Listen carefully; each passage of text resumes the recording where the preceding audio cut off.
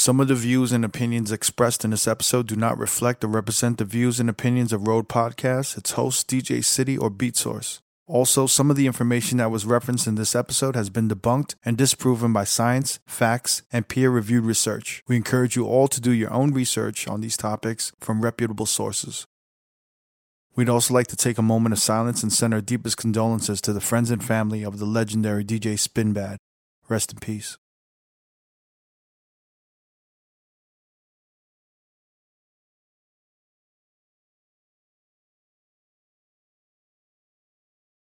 Hey, yo, what's good? Welcome to Reflections of a DJ, the Rogue podcast presented by DJ City and BeatSource. I'm one of your hosts, DJ Crooked. I got DJ Never here. Yo, what's up, y'all?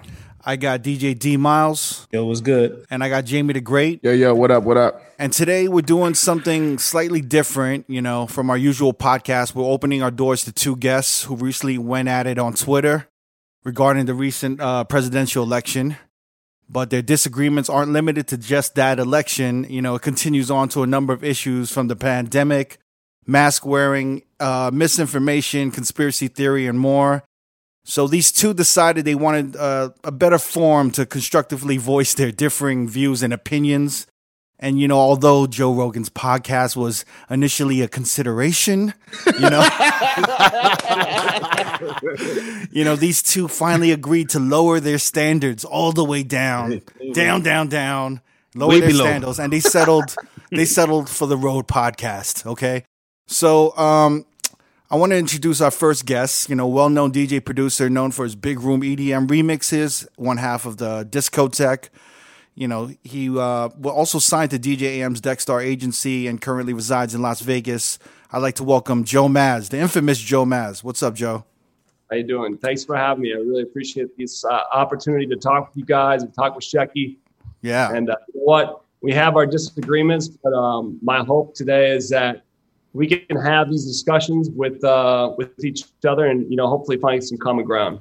Yep. I hope so too, man. And, since you said his name, I'd like to introduce our second guest, co-founder, editor of The Source magazine. If y'all don't know what The Source is, it's basically hip-hop's Rolling Stone magazine. He's a former director of programming for the Wynn Las Vegas. This dude is responsible for a lot of DJ careers and brokering like $1 million contracts for guys like DJ AM and Mark Ronson, which was unheard of in the 2000s. He's a hip-hop and music historian. He's a Harvard grad. I got to throw in the Harvard grad in there, Shecky. You know what I'm saying? You can't graduate from Harvard and not flex that you graduated from Harvard. So I'd like to welcome Jonathan Schechter, a.k.a. Shecky Green. We're going to be calling him Shecky the whole episode. So just know him as Shecky Green. Thanks for coming on, man. Welcome, thanks buddy. For that. Thank you for that great intro. I appreciate it, Crooked, and I'm happy to be here to defend the truth and just speak about the realities that we're all facing. Yeah. And I'm ready to go. Okay. I'm ready to talk about whatever's on the agenda. Let's make it happen. Okay, so before we get into this, I'd like to reemphasize that, Road is not a political podcast. We're not journalists. I mean, all except Shecky, who's, an actual editor of a publication, we've got maybe 2 to 3 college graduates in the room. I don't know. I'm not a college graduate. I did 1 year. I graduated college. Basically, we are, a bunch of working class blue collar motherfuckers. And, we've treated this forum like a barbershop, like what we do is barbershop talk. Do you understand? So I'd say what I've wanted this podcast to be is like a bunch of DJs meeting up at a local diner at 5 a.m., eating and conversing after a long shift at the clubs, So that's really the energy that we're on.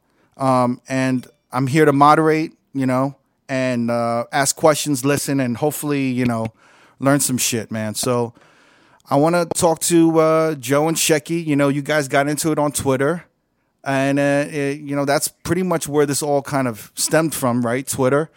And you guys were talking about the election, and I kind of want to start it off from there because that's where the whole conversation started and the exchange started.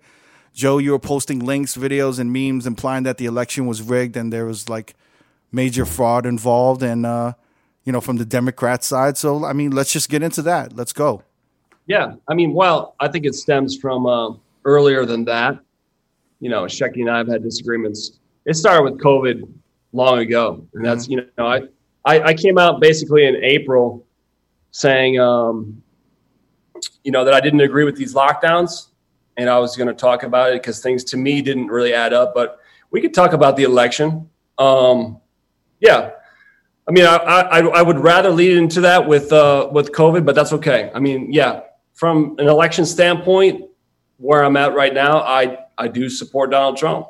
I didn't vote for the guy in 2016. I didn't even like the guy in 2016. I'll just give you a little bit of my voting history. I grew up in kind of a conservative family, Catholic Christian family, and I voted for Bush in 2000. I voted for Bush in 2004, basically because, I wasn't really educated on politics at all. I had a mild interest in it. I was going to college at the time. And then as 2008 arrived, I voted for Obama because I really viewed Obama as something different. And I truly viewed this guy as like the Messiah in like 2008. I absolutely love the guy. But as I started seeing from him, it wasn't really much different from the Bush administration, in my opinion. The things he was doing, he was continuing on with the wars. I saw basically, like, for the most part, the same things that the Bush administration had done. After that, I became an independent. By the time 2012 rolled around, I became an independent. I didn't think Romney was much different from Obama. I think they're very much the same kind of people, in very much the same kind of club. 2016, I voted for Gary Johnson. I was like, I want to see something different. I want to try something different, very much like the Joe Rogan approach. Like, let's try something different. I wasn't down with the two-party system. But through this process, particularly with COVID, particularly with lockdowns, I have decided that I was going to vote for Trump. Not necessarily like I'm the biggest Trump supporter, but through this process of COVID and the lockdowns, I looked at what he was saying and I said, okay, this guy's talking about let's open America. And he doesn't want to do a mandatory vaccine. Those are two big issues for me. He's pro-America. He's, trying to bring the jobs back to America. He's anti-globalism. And we'll get into that later. We'll discuss that later. But those three things were the biggest for me. And I'm sorry. I don't want to interrupt you, but yeah. How anybody could go from supporting Obama to supporting Trump is just mind-blowing to me because they are at complete opposite ends of not just the political spectrum, but just the human spectrum. Trump has proven to be the most disreputable, inept president in our entire history. And in particular, the way that he handled the COVID crisis is abysmal. It was just the worst possible lack of leadership from the top. And as a result, here we are in this horrible situation with America as one of the worst victims of the COVID crisis in the whole world.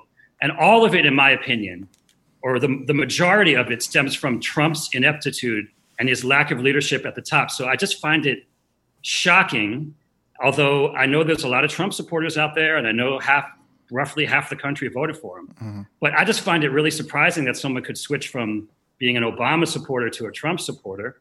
And in particular, I want to, you've been tweeting a lot about a lot of things, and you're right. This goes back before the election, during the lockdown, the April, May, June, around that time when you started sort of talking about a lot of potential issues and conflicts and controversies and stuff like that. And, I found that throughout that time, what surprised me is that you never mentioned Trump. You mentioned a lot of other people. You mentioned, Fauci, you mentioned Bill Gates, and you mentioned a whole lot of other people, but it was just painfully obvious to everyone, or to anyone that really reads the news, that the real problem was that we never had a policy from the top on down. And as a result, all these states were left to their own devices to make up their own rules. And look what happened. We're experiencing a third wave of COVID right now. Mm-hmm. The numbers are worse than they were at the peak of the first wave. So we're in a horrible situation, and it doesn't have to be this way. It does not have to be this way. If you look at dozens of other countries are handling it better than us. And I know we're going to get into that later, I'm sure. But I just want to make it clear that, in particular with this election, there's a lot of misinformation that you are spreading, that you're propagating. And that is very dangerous. What's happening now with this, bottom line, let's be clear, is like Joe Biden is the president-elect of the United States. The refusal of Republicans to acknowledge this and refusal of a certain percentage of Americans is poisoning American democracy, in my opinion. And this is the first time in our history that a president has refused to step aside after losing an election. And the results of this and the consequences of this are very damaging to America. And I think it's important that we all face that and face that we have a sore loser refusing to admit that he lost. Mm-hmm. And that's definitely what triggered this conversation right now, because that's just over the line for me. I mean, the peaceful transfer of power from one administration to the other is the bedrock of our democracy. It's what separates us from third world countries and banana republics and dictators and stuff like that. If you remember when Trump won, he was in the White House 3 days later, sitting next to Obama. Do you remember? And he looked shook as hell. Okay. He looked crazy shook. He was in over his head, but Obama did the right thing. He brought him in. He shook his hand. He sat next to him. And the same thing, Biden did the exact same thing with, Pence, with Mike Pence. He brought him into the office. He shook his hand. He did the right thing. And now here we are 4 years later, and it's a completely different scenario. And that really makes me angry as an American. I think it's downright un-American what's happening. I think America is about the peaceful transfer of power, and this bizarre fraud of a conspiracy theory that's being propagated by a lot of people, including the president of the United States, is proof of his unfitness to hold that office. Okay. Well, Whoa. Well, I disagree with you entirely, but I feel like we should rewind a bit, but we can go down this path. I just feel like we're going to be down it for a while.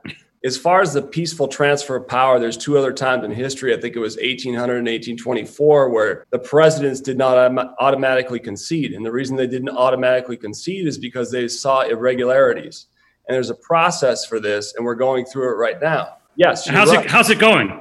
How's it going? Because Trump is 1-24. That means 1 win and 24 losses so far in court as of today. Okay, so that is proof that this is how our system works. We have a judicial branch that is neutral, that's supposed to decide things based on the law. And so far, out of many dozens of cases that the Trump administration and their allies have brought, they are 1 win, and it's a small win in Pennsylvania, and 24 losses. So 24 out of 25 times the court has said, no, you have no case. But that, is all. You have to look at the individual judges. Come on. But are you saying you view judges entirely as completely unbiased? I think that judges do probably have a bias, but in some, if you look at all the judges all added up together, and there's a certain randomness about who gets a case in the whole court system. There's a random draw of some kind. It probably works differently in every state, but basically, you can't say that 24 judges that ruled against Trump are biased. I mean, that is just outrageous. The bottom line is that they have no case. Okay, even if there was some irregularities, it's just a tiny amount, like what's happening right now in Nevada, for example, where we both live. I'm not there right now, but we both live in Las Vegas, and there was a recent announcement literally today that one of the districts of Clark County, they found some irregularities. I don't know if you saw that news. I'm sure you did. I know you read a lot. And they're going to have the election all over again for that one district, but they still certified the rest of it. So the point is that the election process is set up to be a bipartisan thing. There are Republicans and Democrats involved in certifying the votes. There are Republicans and Democrats involved in the whole process of the election. And in the end, here we are, it's like a couple weeks after Biden won, Trump still has not conceded. Mitch McConnell still has not congratulated Biden. And here we are with these pathetic, frivolous court cases that are going nowhere. And basically it's just inevitable. And honestly, what it is, it's all about drumming up the base. Trump has loyal supporters out there. We all know that. And it's all about posturing so that after he finally does get dragged out of office, kicking and screaming, because he will not be in office on January 21st. I assure you of that. And on the day that he leaves office, all of this negative energy and all of this anger and resentment and just negativity that he's stirring up is just going to be carried over to Trump TV or whatever his next chapter is. And then he's going to have his fans, and then that's going to be the end of it. That's where it's going to live until the end, basically. I don't think it's going away, but I just think what he's doing to our democracy in this process is shocking and terrible. And as I said, downright un-American. Okay. Well, you spoke. Yeah, I listened, and I appreciate that. And listen, the media doesn't elect the president, though. That's the problem. What we have is Joe Biden elected by the media. We have him standing with a banner behind him saying office of president-elect. That doesn't exist. That's fake. He completely contrived that. Okay. How the presidential election works, and you talked to me about civics class. So let's talk about how it actually works. So how it works is, yes, there's a vote, but then there's electors that elect, and then you have to certify it. Each Secretary of State certifies the election. How many states have certified the results of their individual states yet? Not many. Okay, so we're in that process. There's 8 states. There's 8 battlegrounds that are kind of still up for grabs. They're within 1%, and those are going to determine the election. So there's no president yet. We have the illusion of a president that is propagated by the media. That's what we have right now. And you say, oh, you just should concede. Well, no, you shouldn't concede if obviously there's 8 battleground states that are still up for grabs. They're not up for grabs. Georgia. Oh, yeah. They're not up for grabs, because to correct you, and I'll let you finish, but just to correct you, the media did not elect Joe Biden. Mm-hmm. The people elected Joe Biden. Joe Biden got more votes on the popular vote, and he got more votes in the Electoral College. Now, you are right that there is a process, and we have to appoint electors, and there's a very technical sort of process that happens. And the only thing that I'm worried about is that Trump is going to mess with that process further, because he's already signaled his intention to mess with this very free and fair election that happened. And so the last step after all the court cases fail is to try to meddle with that stage where it's all honestly behind closed doors. And I'm not saying that our system is perfect. I mean, I think we should move to a popular vote, to be honest with you. I think the Electoral College is outdated. But the bottom line is this is the system we have now. And the media, this whole thing about the media elected Biden is false. The media just reports the information. And for our, I'm a little older than you, but for our entire life, the media has announced the winner. That's just how it works. The media is our source, the media being collectively, and we have multiple networks and multiple sources of news, as we all know. That's how our system works. They share and report the information, but they don't choose.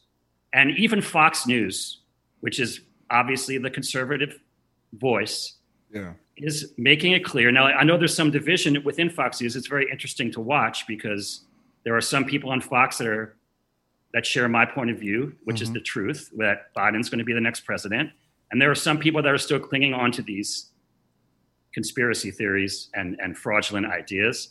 But the bottom line is that it's not the media, it's the people that elect a president. And yes, there are some technical steps still to happen, but there's not going to be any overturning of the election. It's just not going to happen.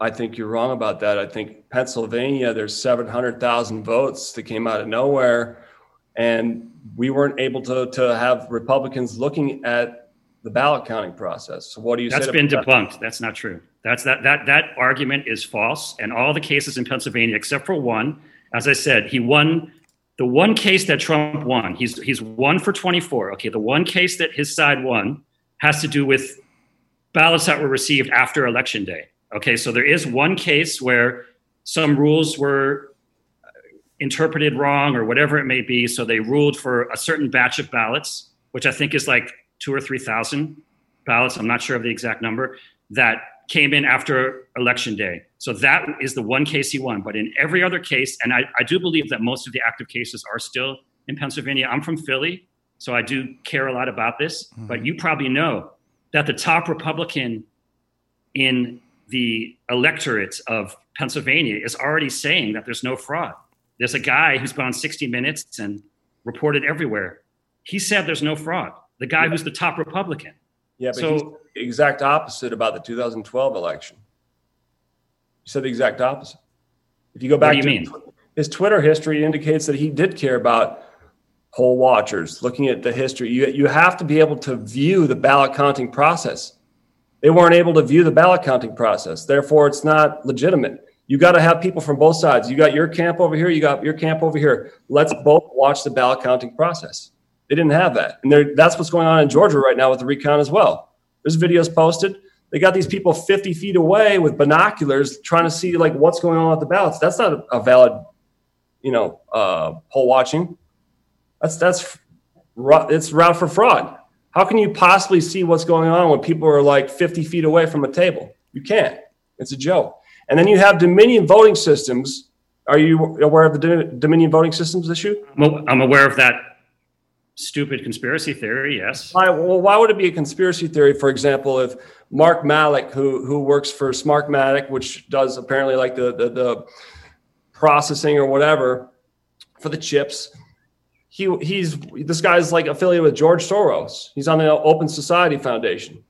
Would you want to vote on a Trump voting machine? Probably not, right?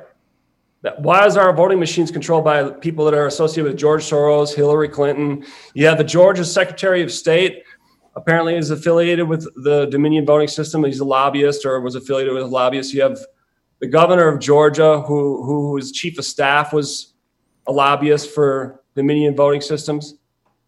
I mean, okay. On the subject of Dominion voting systems, all the things you just said are false, okay? Dominion voting systems is not controlled by George Soros. It's not controlled by Hillary Clinton. It's just another company that's been hired, like a bunch of other ones, to do voting machines. There's no, that whole theory started on a QAnon website or a post somewhere. That whole theory is fiction. It's fiction. It got repeated by people like in the media. It got repeated by the president of the United States, unfortunately. And as a result, he breathes huge life into this fiction. Dominion that theory has been fully debunked. There is no conspiracy around Dominion voting systems. That is just false information. No, is Mark Malik, is he the chairman of Smartmatic? Is that I don't know. Theory? No, he is.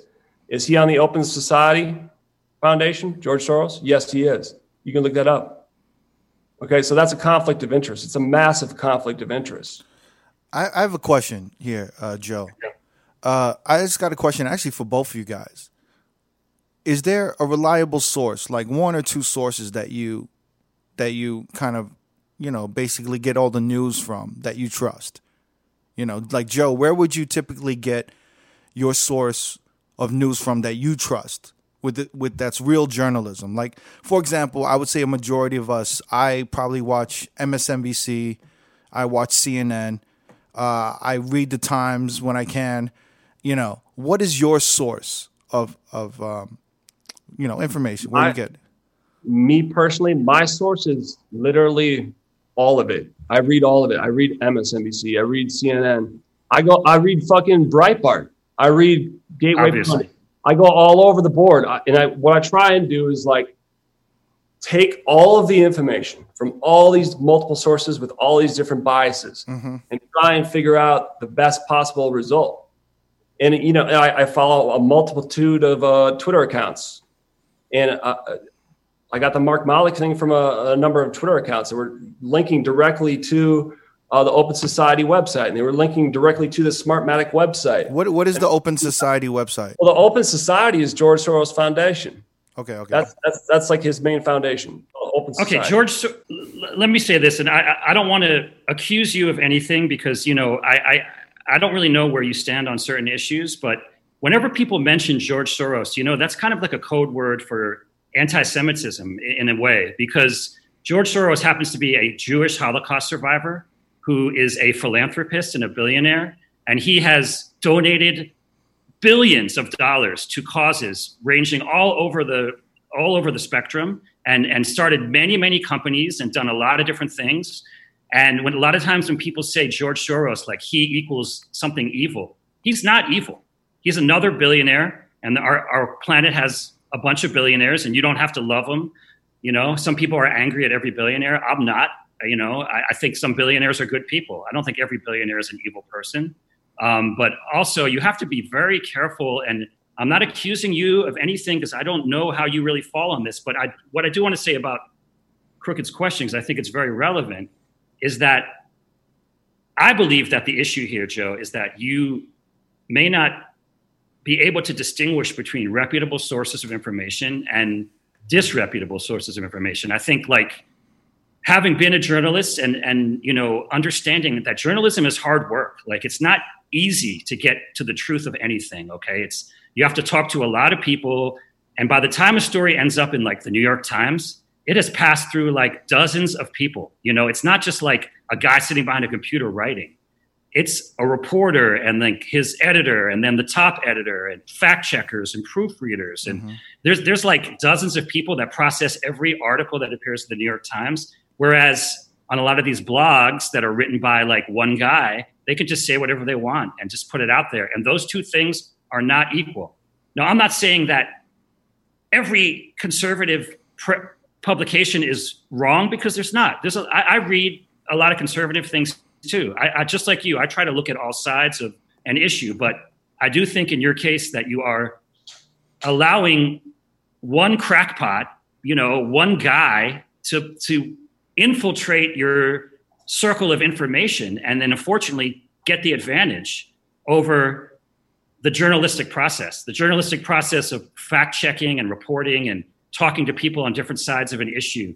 It's not easy. It's hard work, but in the end, that's how you arrive at the truth. And it's important that we distinguish between good and bad sources of information. I don't always agree with the New York Times. I don't always agree with Fox News, but in both cases, they have journalists that do the work. In some cases, when someone tweets something, it just doesn't make it true just because it's on Twitter. Well, like I said, if you tweet a link directly to the Open Society Foundation and says Mark Malik is on the Open Society Foundation, and you tweet a link directly to Smartmatic Voting, and there he is the chairman or whatever position he is, that is indisputable evidence that there's a conflict of interest. There's no New York Times to tell you that. Okay, I have not looked into this exact issue, but let me just ask, like, assuming that what you're saying is true, why does that mean that there's a conspiracy on the voting machines? I mean, it just doesn't follow. Even if what you're saying is fully true, which I have not looked into, okay, why does that mean that millions and millions of votes shouldn't count? Because one guy is on a board of one organization or another. What does it have to do with the voting process? It doesn't really, I don't see the connection.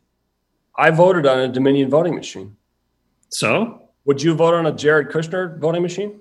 Let's just start with that. That's a good question, right? If Jared Kushner was on the board of directors of a company that ran voting machines, I would vote in whatever voting machine is in the polling place. I mean, like everybody does. Well, let me ask you this. So you're fully aware of like the Bush Gore thing in 2000, right? Yes. Now, there was somebody that testified from Diebold Systems. You ever heard of Diebold Systems? Yes. Okay. Dominion bought that. Okay. This is all the same family. Was that the hanging chads and the whole Florida controversy? Yeah. Okay. Yeah. But Dominion, there was somebody that testified that worked for Diebold Systems, and you could look up the testimony, and the guy's talking about like he was hired by a certain congressman. I believe it was in Florida. Correct me if I'm wrong. Jamie, you're our fact checker. I'm on it, baby. I'm on it. I just want to say that I'm glad that we can say like, Jamie, look it up. It's just like Rogan. Yeah. That's the closest way to get to Rogan. He's been real quiet so far. No, I'm checking all this shit. So you don't worry about it. I got my notes on my right. Got the internet right here. We good. Go ahead. No, so this guy testified that he was hired by a certain congressman to basically write an algorithm, write a program for Diebold systems so that it was undetectable. He could rig the voting system. He can delete votes. He can change votes. And this is what's going on with Dominion as well. Sidney Powell, that's Trump's lawyer, has people, military intelligence, that witnessed this being done for Dominion voting systems. And I saw that interview where that female lawyer I know you're talking about, and all of that's going to add up to zero. Okay, they've been saying for weeks now that right around the corner there's about to be this big batch of evidence that proves all this fraud. Just like all of these things, when it comes to these conspiracy theories, there's always a lot of talk and then no action. Okay, like the Hunter Biden laptop, it's going to blow your mind. It's going to change the world. It didn't. Okay, it didn't. It's just that all the same people that were talking about Hunter Biden's laptop are now talking about Dominion voting systems, because this is the controversy du jour, the conspiracy of the day, basically. And all of this is just obfuscating, meaning deflecting away from the truth. The truth is that Biden won fair and square, okay? Biden won just like Trump won last time, okay? It sucks. A lot of Democrats screamed about a Russian hoax and this and that, but in the end, they came out and said that Russians didn't interfere to the extent. I think Russians did some things, but they didn't really interfere with the actual votes to the extent that it would have changed the election. So all the Democrats had to swallow that bitter pill and accept that more people, electorally speaking, of course, he did lose the popular vote, but electoral college speaking, right, Trump won last time, and we accepted it, and it sucked for Democrats. And we had to put up with 4 years of this nonsense and the lies and all the other corruption that Trump brought to the table. And I mean, we can get into that. I mean, Trump has been, in my opinion, the worst president of all time, and he is profoundly unfit to hold that office. And I cannot wait until a sane, rational person takes control of the White House, which is going to happen on January 20th when Joe Biden and Kamala Harris are sworn in.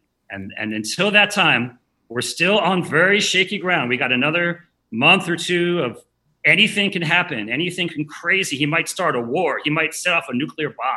I mean, who knows what's going to happen? But I don't know what's going to happen. I mean, I don't know. I'm just saying he's going to pull out every stop. And all of it, in my opinion, is because of his ego. And he's a little crybaby and a sore loser. And he basically can't admit that he lost. He can't admit that he lost. I mean, look, we all lose sometimes. You just got to man up and admit, like, okay, you got me. You won on that one. And this is not what happened. Hey, Joe, can I interrupt really quick? Yeah. Jamie, did you? I just want to ask one question really quick. Go ahead, I want to go back to Trump, and I want to talk about that.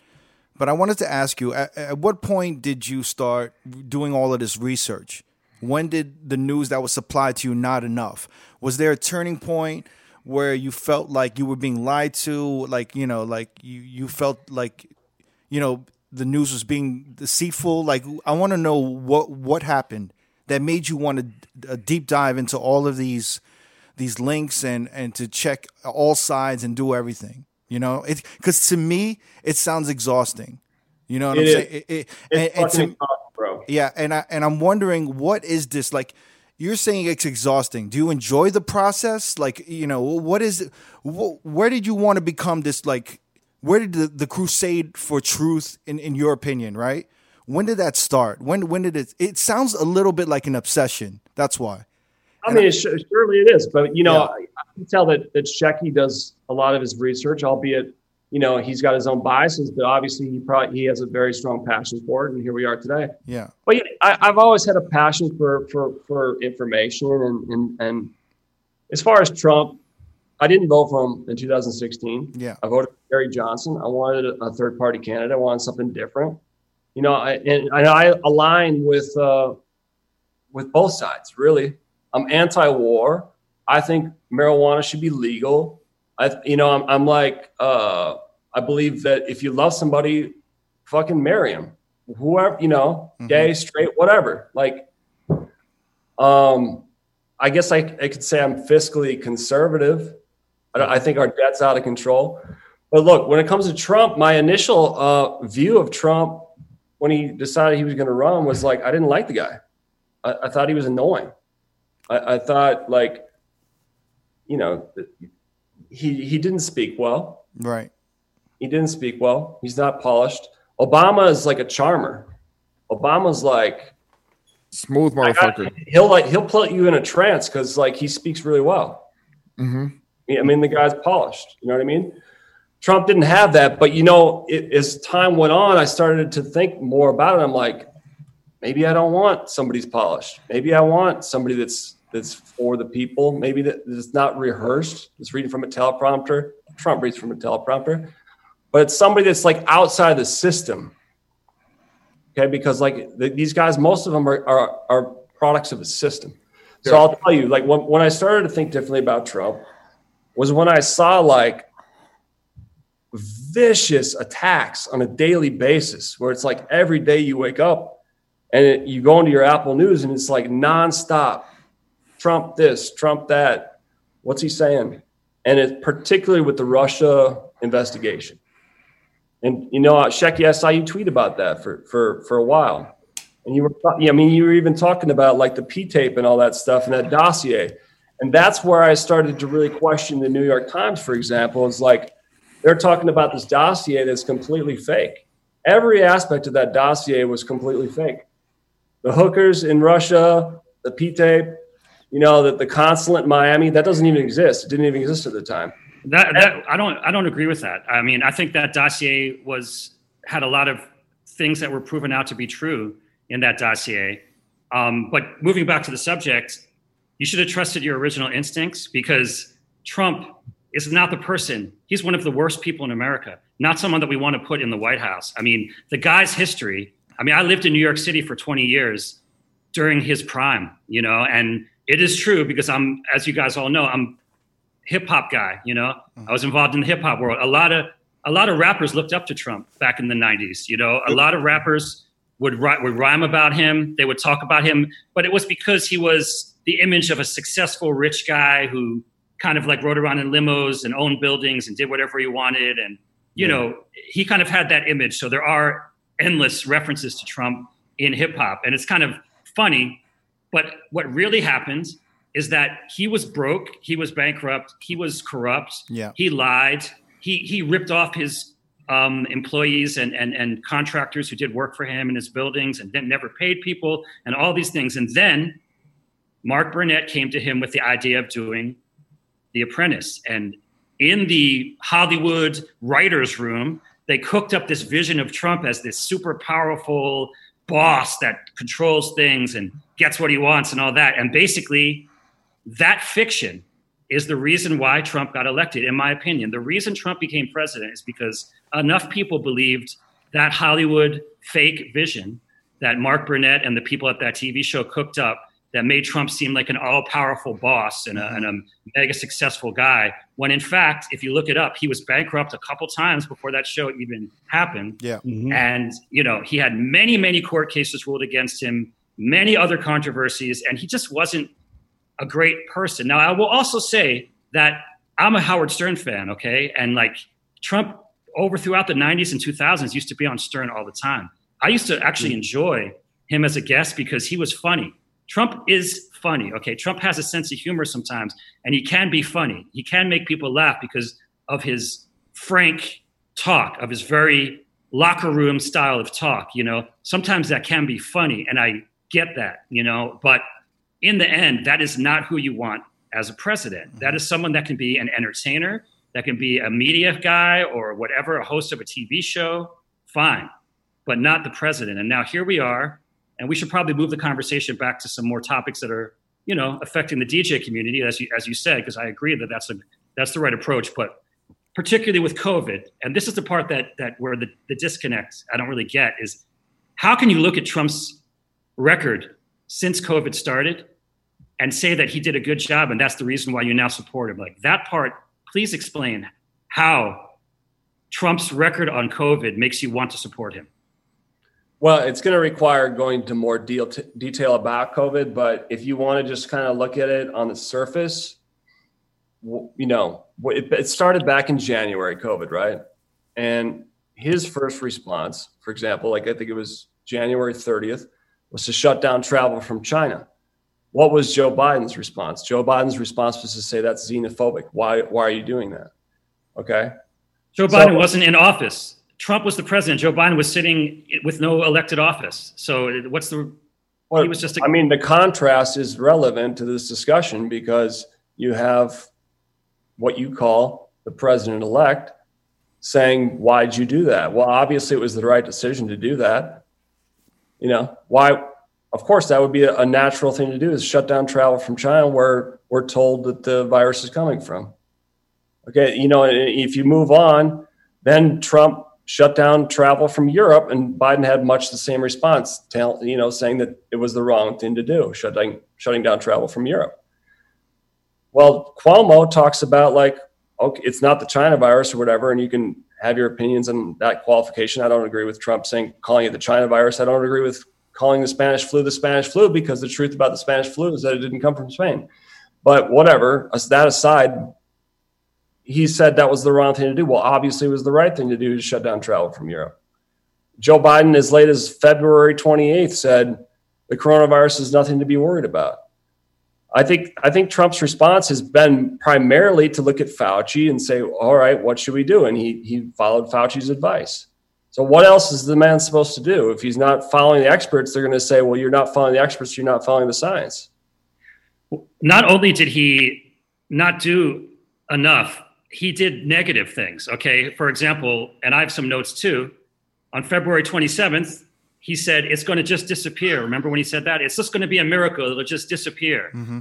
You know, he said multiple times that 99% of COVID cases are totally harmless. You got nothing to worry about. It's totally harmless.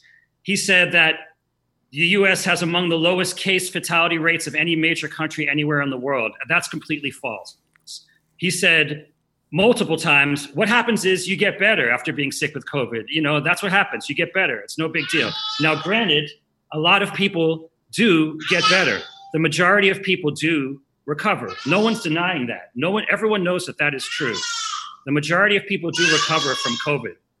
But in the end, what he's saying is lie after lie that has only he just hasn't just mismanaged it. He's made it much worse. He spread misinformation about masks. He spread misinformation about the effects of the disease. He's done hundreds of things that have made it worse for us. And most of all, as I said before, his lack of a coherent policy from the top down has been the main problem. The biggest problem is he should have just said, here's the deal. We're going to shut down the country from here to here, or we're not going to shut it down, or masks. Here's the rule about masks.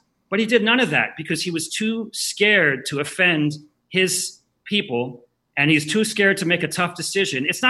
Obviously it's going to make people unhappy, just like the governor of Nevada right now. He's a Democrat, but everyone's mad at him. Democrats are mad at him. Republicans are mad at him because you're in a tough spot. You're going to make people angry no matter what you say. Mm-hmm. But the point is that he has not only failed to manage it properly, he has mismanaged it and spread lies.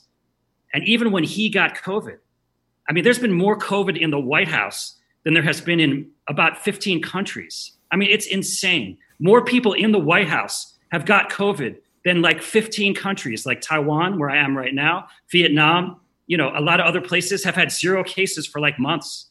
I mean, it's ridiculous how badly he managed this. So I just don't see the leap to finding some good thing to say about it. Yes, he made a call to shut down some airplanes coming from China. Big whoop. Anyone would have done that. I mean, that's the easy stuff. Like, what about the stuff in this country? What about the stuff in America that mattered? He didn't do anything. Well, the thing about America is that we operate differently than most other countries. We're a country of 50 states where there's a constitution and each state has their own individual powers, and you can't issue a mandate on every single state. You just can't, and even Biden talks about issuing a mandate on the vaccine and issuing a mandate on the masks. The way our constitution works is that you can issue that dictate, but it's up to the states to decide ultimately. And I don't think certain states would. So what's he supposed to do? And then they call him a dictator if he does something like that anyways. But I would like to rewind and we can button this back up at the end with the Trump and all that stuff, because I feel like we're getting like so far into politics, and I wanted to talk about like how this relates to DJs. We'll bring it back to that, but let's start with the lockdowns if we can. I mean, the reason I wanted to come on today was because lockdowns, I feel like, are affecting DJs more than anything. Not only DJs, but GMs, industry people, restaurants, people that are in our service industry. And I get hit up by people all the time since I started talking about this stuff, because the people are dying from COVID, but there's also people that are getting really harmed by the lockdowns. I get people that are selling their houses, getting out of the industry, people they're very damaged by the lockdowns, people that are thinking about suicide. I have 2 friends that committed suicide in the industry. So there's like multiple aspects to this whole thing. And that's my primary reason for speaking, what you guys would consider alternatively about the facts and the evidence and the science. But I think lockdowns are the main issue. Would you guys agree? Well, just to interrupt, I feel like, when the lockdowns happen, it's up to the government to, send some type of aid in support to any business that's out there that's in a lockdown, right? And really the amount of aid that working people got, I mean, some people got unemployment, but, really everyone just got $1,200, and then there was these billion-dollar corporations that got all of this funding, you know what I'm saying? So, I don't know much about politics, but, Trump was in charge of that. And, and if you're talking about how he handled the pandemic, that's probably the worst thing that he did, was that if you're going to institute lockdowns and stuff like that, you got to at least help some of these businesses and aid them. And ultimately, it's not showing up, There wasn't. Listen, I mean, I want to be clear on that too, because nobody wanted this to happen. Yeah. I mean, I'm a Democrat, whatever, but who the hell wants to be sitting at home not working? I mean, I have my current company, my current business is Playback Prodigy, which is a background music company. We provide music for most of the major casinos in the whole country, and especially in Vegas. Mm-hmm. And my income went to zero, just like everyone else. Okay, like I'm on the same boat as all the DJs, just like like you said, all the GMs, all the bartenders, anyone, just like all the live performers, musicians, touring professionals, venues, like everybody that is in this entertainment space, all suffered from the same exact thing. So I'm on the same page on that. Okay, nobody wants this. Nobody wanted to be locked at home, unable to go outside. But the other thing you have to say to yourself is, it's like ripping off a Band-Aid, we have to endure the pain, because this virus is not sleeping. This virus is up 24 hours a day. It can infect people. There are super spreader events, and there's tons of evidence about super spreader events, mm-hmm. especially indoors, especially when a lot of people are drinking, because they're talking and they're spitting and they're singing and there are all these, all the things why a virus spreads, which is basically people's spit circulating in the air, and basically, like none of us wanted this shit. And so here we are, but you have to face the reality of like, we have to swallow the hard pill now in order to return to normal. All of us want to return to normal, all of us. But it's just like, to get to normal, we have to go through the tough part first. And the tough part is, unfortunately, the shutting down of these venues. Now, some very respected, high-level people I know early on in the entertainment industry, guys who run some of the biggest clubs in America, I spoke to them and they were like, yep, we basically are assuming that this is back in like April. They were like, we're done for the year. Like they already knew that this ain't going to end anytime soon. So they basically, we're setting our sights on 2021, summer of 2021. And that was kind of where the smart money, if you will, the people that are really like the seasoned professionals. And it sucks for every other person who works in a club, every DJ, and et cetera, because that's the reality is that's probably when we're going to go back to normal. It won't be until next summer, and like, it sucks, but like we can't put finances ahead of lives. Like that's the bottom line for this whole thing. It's like, you have to make a choice. What's more important, my personal pocketbook or someone's life. Now, granted, I know that those things, some people are living check to check. Some people have no money at all. Some people are totally broke. I get it. And I agree with what Crooked said.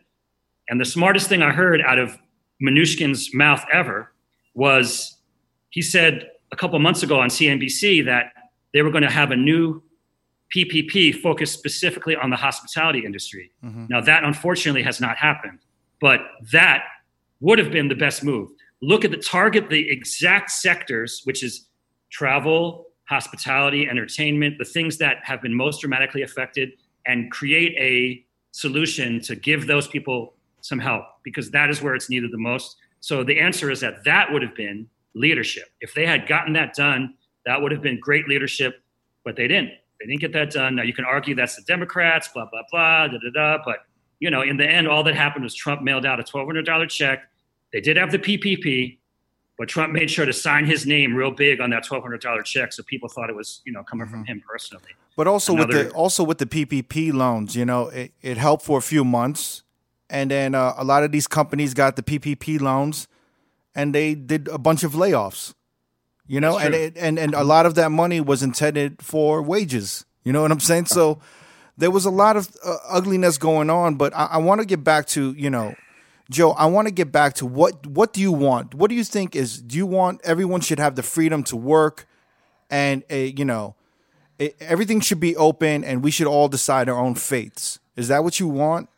My opinion is that lockdowns are not the way to go. Mm-hmm. They're not effective. The data indicates that they're not effective. You can look at the UK, they locked down like crazy. Italy, they locked down like crazy. And it didn't mean anything. They're back in lockdown. And it doesn't make any sense. And if you guys heard of the Great Barrington Declaration, this is a group of scientists from all over the world that have a website set up. They talk about what their response is. So it's 630 citizens that have signed this from across the world, 12,000 medical and public health scientists, 35,000 medical practitioners. And if you read their declaration, it says, coming from both the left and the right around the world, we have devoted our careers to protecting people. Current lockdown policies are producing devastating effects on short and long-term public health. The results, to name a few, include lower childhood vaccination rates, worsening cardiovascular disease outcomes, fewer cancer screenings, and deteriorating mental health, leading to greater excess mortality in years to come, with the working class and younger members of society carrying the heaviest burden. Keeping students out of school is a grave injustice. They're basically saying we should protect the vulnerable, but we should live our lives, in essence, if you read the whole thing. And that's what I think we should do. You don't agree with lockdowns, right? So the key of lockdowns is to contain the virus, right? That's what they say. Yeah, so we contain the virus. In the meantime, Trump's administration has to get all the states on board. He can't create, like you said, a mandate to control each individual state. But there's got to be a clear message across the whole country on how we can unify and defeat this together. And there wasn't anything like that. And this is really when a president needs to step up. That's right. Unify everybody and say, hey, all of you states, we've got to get on board. And the way to do that, way to do that would have been very simple: masks. Okay, now that's the topic that we should address. Because masks are the most direct way to control the virus, and there is tons of evidence to support that. In the places that have a mask mandate, the virus is much lower than the places that don't. And the places that have a mask mandate combined with other things like contact tracing and quarantine, and in particular, the use of technology and data in a productive way, those places have zero COVID cases, okay? So the biggest issue, it is such a shame that the mask issue has become this political issue. It is ridiculous, okay? It is pure selfishness. I mean, can you imagine how fragile and privileged your life must be if wearing a mask is the most oppressed you've ever been? Oh, my freedom is getting taken away because I have to wear a mask. I mean, come on, that is ridiculous. Anyone, wear a mask. It's the simplest thing you can do. It protects other people and it protects you. And the latest data shows that it protects you also. And in the beginning, there was some confusion. Now, part of this is because Trump had a stranglehold on the information coming out of the CDC. The CDC was not, which used to be the Center for Disease Control, which used to be the world's authority on infectious disease, was basically silent for the first 4 or 5 months of this pandemic. And that is because Trump didn't like the information. He didn't like what was coming out. Trump and his people, I don't know if it was him personally, but his administration didn't like the information. So instead, we got very dribs and drabs of conflicting news and yes, mask, no mask, this and that. The proof, the science has never been in doubt. Masks help. Masks help a lot. And they make everyone safer. And they make the planet and the community and the country and the state much safer. So it's like that is the simplest thing he could have done. If he wore a mask the same way that Biden wears a mask and everyone else who has a sense of decency and concern for their fellow man, I mean, making the mask issue into this political issue where it's like, you're taking away my freedom because you're making me wear a mask is absolutely ridiculous. Well, I guess my response to that would be, why, if the mask is so effective, did the World Health Organization, the CDC, the Surgeon General, Fauci, Mike Osterholm, just about every person of authority say that masks were totally ineffective? In the beginning. Right? In the beginning. Well, they said that in the beginning, right? Right. In the beginning. Now, the reason I was shocked when that came out. Now, I know that in the beginning, Fauci said some things about masks that didn't make sense to me. He later said that was because they needed to save the masks for the medical people, right? Remember, that was the reason he gave. Now, to be honest, I didn't buy that excuse. I think he was forced to say certain things because of Trump. I mean, I don't know the truth, but the truth is that Fauci did say some things that didn't make sense about the masks. And that struck me as very strange because it seems obvious. I mean, you walk into any hospital and every doctor's wearing a mask. I mean, it's just common sense. Like a mask is going to protect you and it's going to protect other people. It's like, it's obvious. It's common sense. It's also science. So yes, some countries that have a mask still have COVID cases because maybe not enough people wore the mask. Maybe the disease is so contagious that it gets around anyway. But the point is that let's take, for example, what's happening in America right now. And I wanted to bring up an example because if you look at, let me just find my notes here. But if you look at what's happening in some of these states, it's absolutely terrifying. Right now, we have about 240,000 deaths in America from COVID, and 18 of the 50 worst COVID spots in the world are in America. And number 1 and number 3 are North Dakota and South Dakota. So North Dakota is the number 1 worst spot for COVID on the entire planet Earth. Now, North Dakota also happened to have the lowest mask wearing rate in the United States, according to surveys that were done. So basically, North Dakota is way beyond just hit hard. It is the number 1 COVID mortality. I'm talking about people that have died from COVID in the entire world. South Dakota, Chicago, Wisconsin, and Montana are not far behind. And basically, all of this is reflecting older cases from like a few weeks ago. So now, this surge that we're seeing right now, like as we're recording this podcast, if you look at all the charts, it's like up, up, up like this.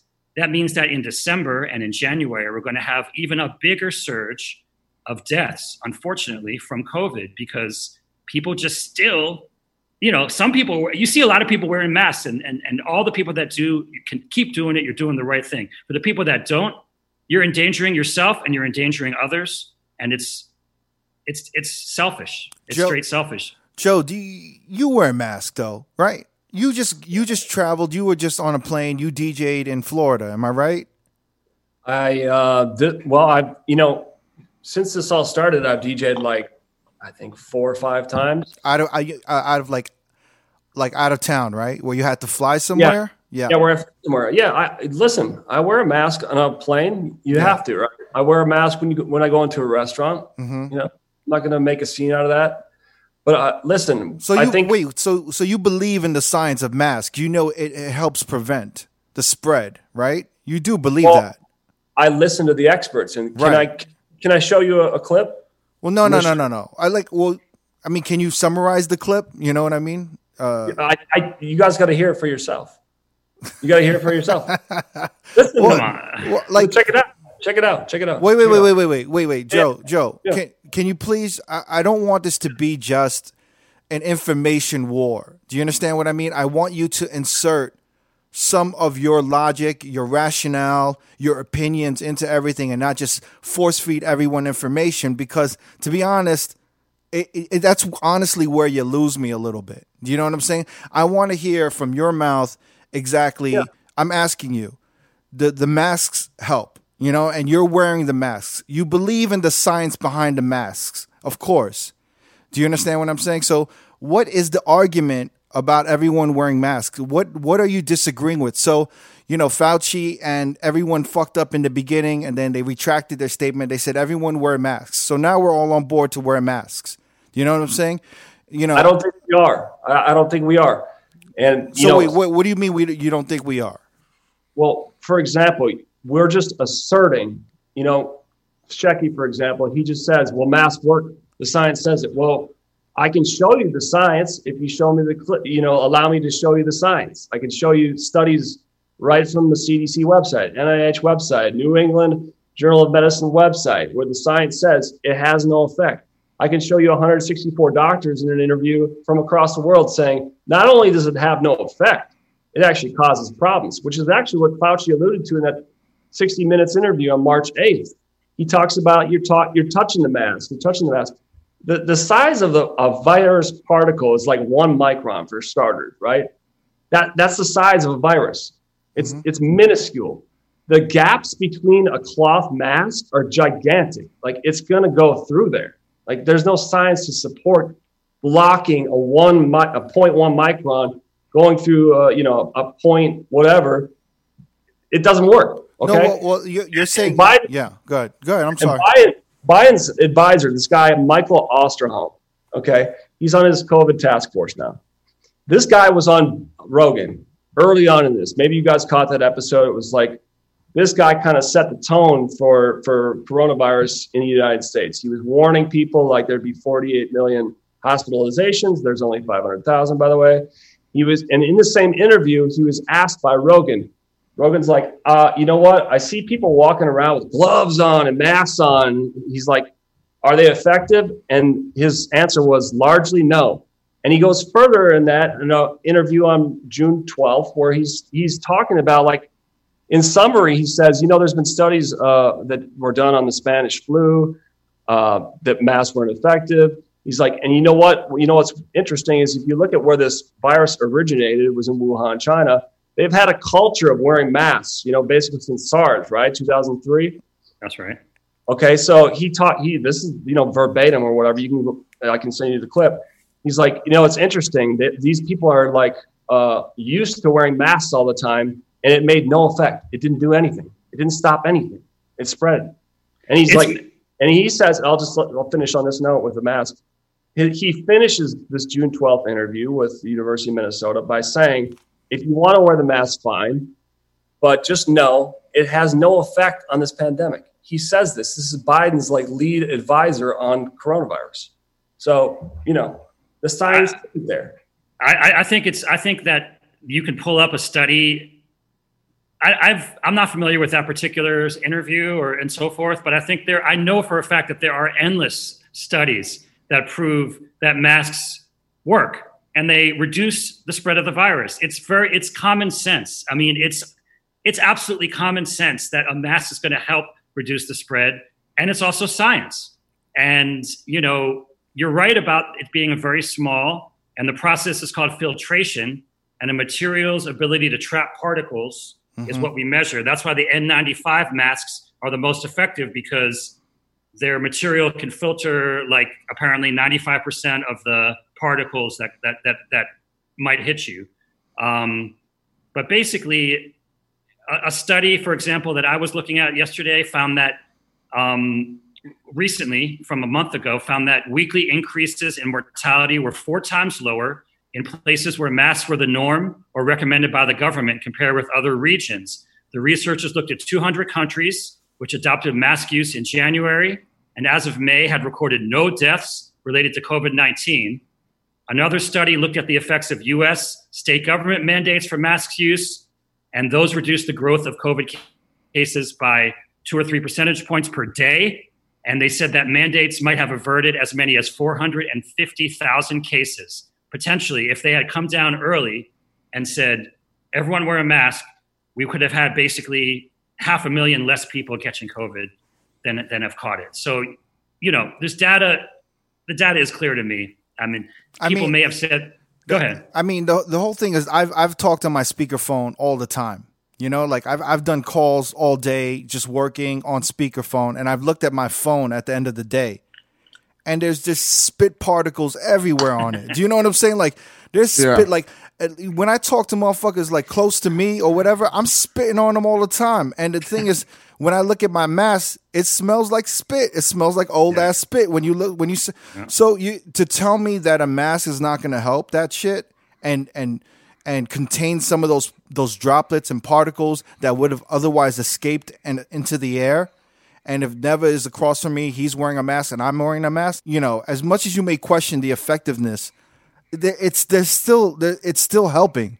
And the one thing, this is the one thing I want to say is that the way you've been speaking about this COVID thing, you seem very detached from it. No, my wife had it. Oh man, sorry to hear that, buddy. No, she was very sick for a while, and I think the most distinctive feature of COVID is the loss of taste and smell. Yeah, I don't know if any of you guys have had it or if you've had friends that had it, but family. Yeah, unfortunately, Neva, his father passed early in around February. It was like an early case. It wasn't even confirmed that he had it, but he had all the symptoms. And the doctors, they didn't even know what was going on at the time. They couldn't figure out. And it was so aggressive, right? It was just in the span of 2 weeks. Exactly, yeah. Just rapidly. It just happened. Wow. That's terrible. And I just think, to say that masks don't work and to advertise that and to just confuse people and to and just throw that out there just because of speculation when you're on Twitter and you're sending all this shit out. And then there's people that, who are experiencing this loss. And you're treating it kind of insensitively to me on Twitter. And I think like we've been talking about Trump, right? Mm-hmm. Like you even said, he's not a very eloquent speaker, Yeah. And at a time when everyone was lost, no one knew about COVID. It wasn't even clear what information. We were like, we're shutting down. What do we do? Like, do we get masks? There was all types of misinformation going on there. And what I'm trying to say is that we all need to be responsible about how we speak on Twitter. But because we have someone like Trump who's just mouthing off and just saying whatever the fuck he feels and telling people to use bleach and everything, everyone is using him as a standard to how they can speak on Twitter. And I'm saying at some point, you may not know this unconsciously, Joe, and I don't think you're a bad dude, but I think some of the things that you say on Twitter really just it's really insensitive sometimes, and it may not be appropriate. And I think it hits people the wrong way, and then they react kind of viciously towards you. Yeah, and you might just be like, I'm spreading information, but you're not realizing that you're hurting a lot of people. Like a lot of people are hurt. And you have to be responsible about the information and the things that you say on Twitter. And also take responsibility for the fact that you're causing potential pain to a bunch of people, in our DJ community. You know what I'm saying? And also you understand, like, you have a power of a voice and an influence. So whatever you say, everybody kind of holds it a high regard. So you got to understand the power of your voice on Twitter, because there's days, bro, and I follow you and I have nothing against you, but there's days that you just jabbing motherfuckers down their throat about people not wearing masks. Where's the mask? Where's this? And I'm like, yo, Joe, like, like this is a little bit too much, my guy. Like it gets overly like and to me, I don't have no deaths in my family, but I can see why somebody would just turn around and be like, yo, fuck you, you insensitive fuck. You're not paying attention to people that actually lost people close to them. You know what I'm saying? So that's why you got to understand the power of your voice and the influence you have to a lot of DJs. A lot of DJs look up to you for your remixes and want to be like you. And you put it one, like, you got to understand how powerful your tweets are. I understand that. But I want you guys to think about things in a different light, if you can, for at least a moment. And you got to understand where I'm coming from when I say, Michael Osterholm is not no joke. This guy's been in the game for 30, 40 years as like one of the leading epidemiologists. So did he just wake up yesterday? He's talking about masks are completely ineffective. This is Biden's lead COVID task force advisor. And not only that, but there's a lot of people that say masks might cause you problems. Think about it. Yeah. So let's just, it's hard to visualize or understand that, right? But think about, like, if you have a cloth mask that you're wearing every day, 30 days in a row, you don't wash that fucking thing ever. The bacteria that accumulates in there, there's been a study, like Fauci's the lead author on a 2008 study. He's looking at the 1918 Spanish flu, and what the study found was more people died from bacterial pneumonia than they died of Spanish flu. Yeah, My dad. Who's wearing a mask for 30 days straight? Like, no one's wearing a No, mask. there's some people out there. Then They don't out. They don't change it. They don't clean it. I understand, Joe. That's a misinformation. That's really that motherfuckers are not educated. If they're that's crazy. That's a whole different level of miseducation. For 30 days now. Yeah, I don't know. I don't know about that, man. All I'm saying is this, man. Like, yeah, continue though. I'm not listening to the 30-day thing. I know there might be some people. That's a miseducation though. That's like outrageous. that's probably less than a 1%. I would think. My dad works at a casino. He sees people come in all the time. Yeah.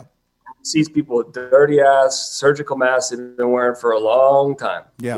That's one aspect of it. But the doctors that I shared a conference of 164 doctors from across the world that say it's not only not effective, but it can lead to problems because you're touching it all the time, just as Fauci said. But look, the mask has become a very political issue. I wear ridiculous. So would you walk into a COVID hospital ward without a mask? Here's the thing. You I mean, no. Just answer yes or no for now. Would you walk into a COVID hospital ward without wearing a mask? Yes, I would. Because doctors have said shocking. So no doctor does. Every doctor wears like 3 masks. They put like tons of, they put like shields on, visors. I mean, they dress like they're going to defuse like a nuclear weapon, like in a hazmat suit and all that, man. No. The reason that doctors wear a surgical mask is so that they don't contaminate people during a surgery. That's the primary function.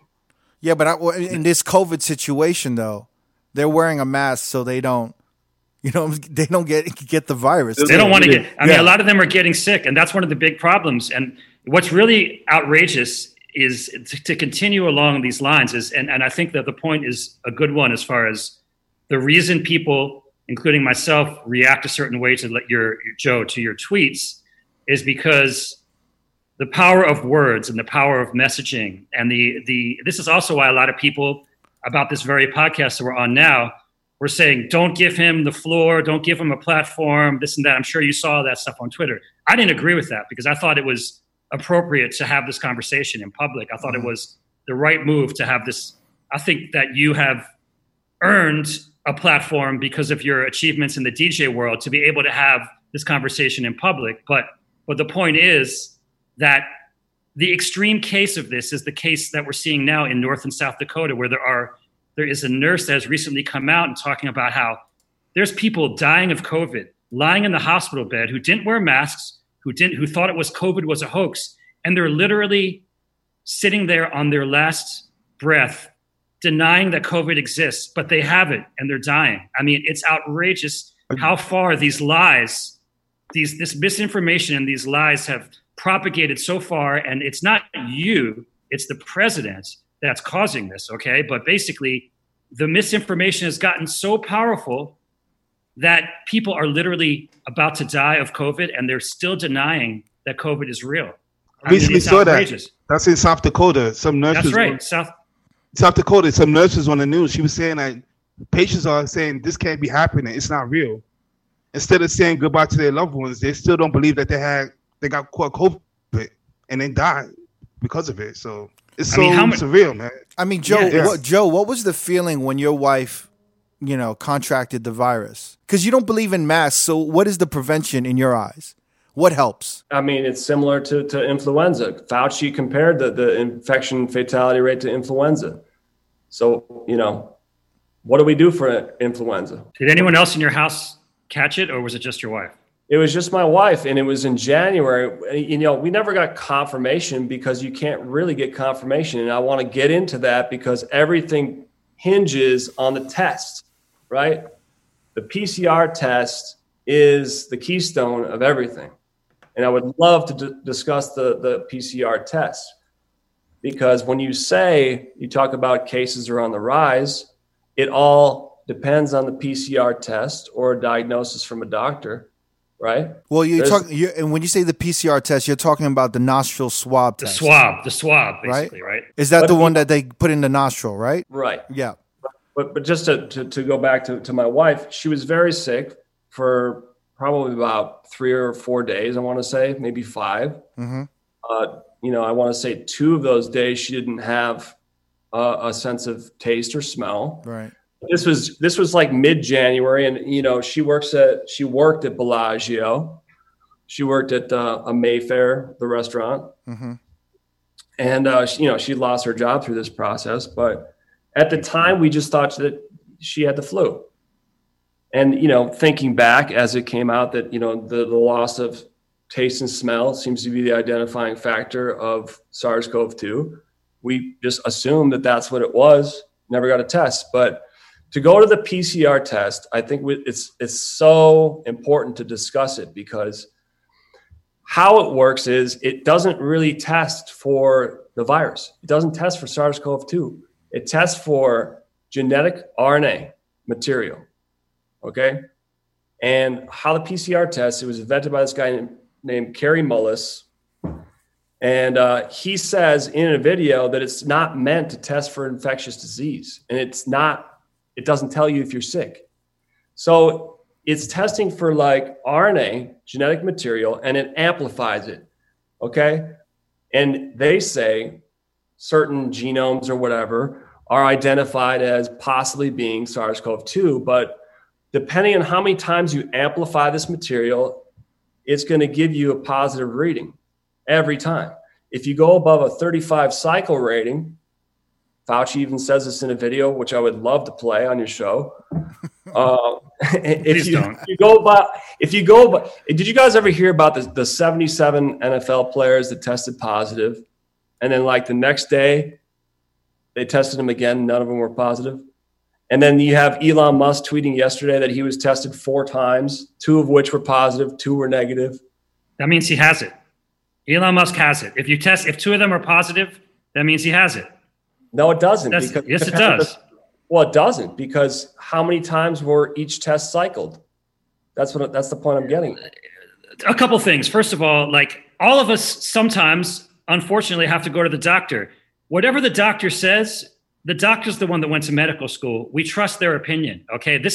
None of us here went to medical school. None of us here have studied the science. I mean, I'm sure you've read a bunch of articles, as have I, but the point is that in our society, whatever the test is that they're using, that's the one we're going to use, because the people that decide those things, I trust that they're going to make the right decision to do that. So if it's a swab, and I've been tested like 4 or 5 times myself, and it's been the swab. And so they stick, it's not fun. They stick that nostril thing in your nose, and it is what it is. But the point I'm making is that the test exists. It's not perfect. There are several tests, as you know. There's also other forms of a test that they can do. The problem is when it comes to the testing, and I'm sure we're going to get to this too. I don't know how much time we have, but the rapid test is what they need. There needs to be a very effective rapid test, which can instantly tell you yes or no if you have it. There are various versions of that, but for a lot of reasons, which have to do with the way that the business of medicine works, from what I understand, that test has not been fully deployed. I don't really know all the reasons why, but there should be. If there was, imagine how much this would save everything. Like if you could walk up to a club and get like tested instantly, or a concert event or a sports event or a casino or whatever, and somehow you could know right away that would solve all our problems, right? I mean, that would be like an instant solve to all this negativity about not opening things up. But that test, for whatever reason, I mean, I thought by this point, like 9 months into this, that everyone would just have an at-home test. Like I thought you could just order it from Amazon. It seemed logical, like back in February, that, oh, look, they're going to figure it out. But I don't have the answer as to why that doesn't happen. But it seems like there should be a rapid test that everyone can just do, like, you put some saliva on something and it shows you whether you have it, or you put a drop of blood and it shows you whether you have it. There are a few things that purport to do that, but for whatever reason, they're not fully distributed and deployed. I would love to it's a 2-minute clip. It discusses the PCR test. Please don't. No. Joe, honestly, can you summarize it though? You know? Sure. I mean, it's the lead scientific advisor for Pfizer discussing PCR doesn't test for the virus. The way a case is defined is a positive test. You don't have to be sick. You just tested positive. Right, but you can't fake the deaths, though. You can't fake the deaths. So, like, the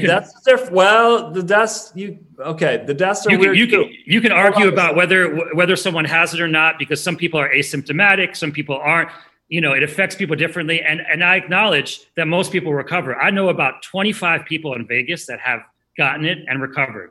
So it is true that most people recover. Okay. Unfortunately, some people don't. Okay. But the people that don't, you cannot fake a death. Okay.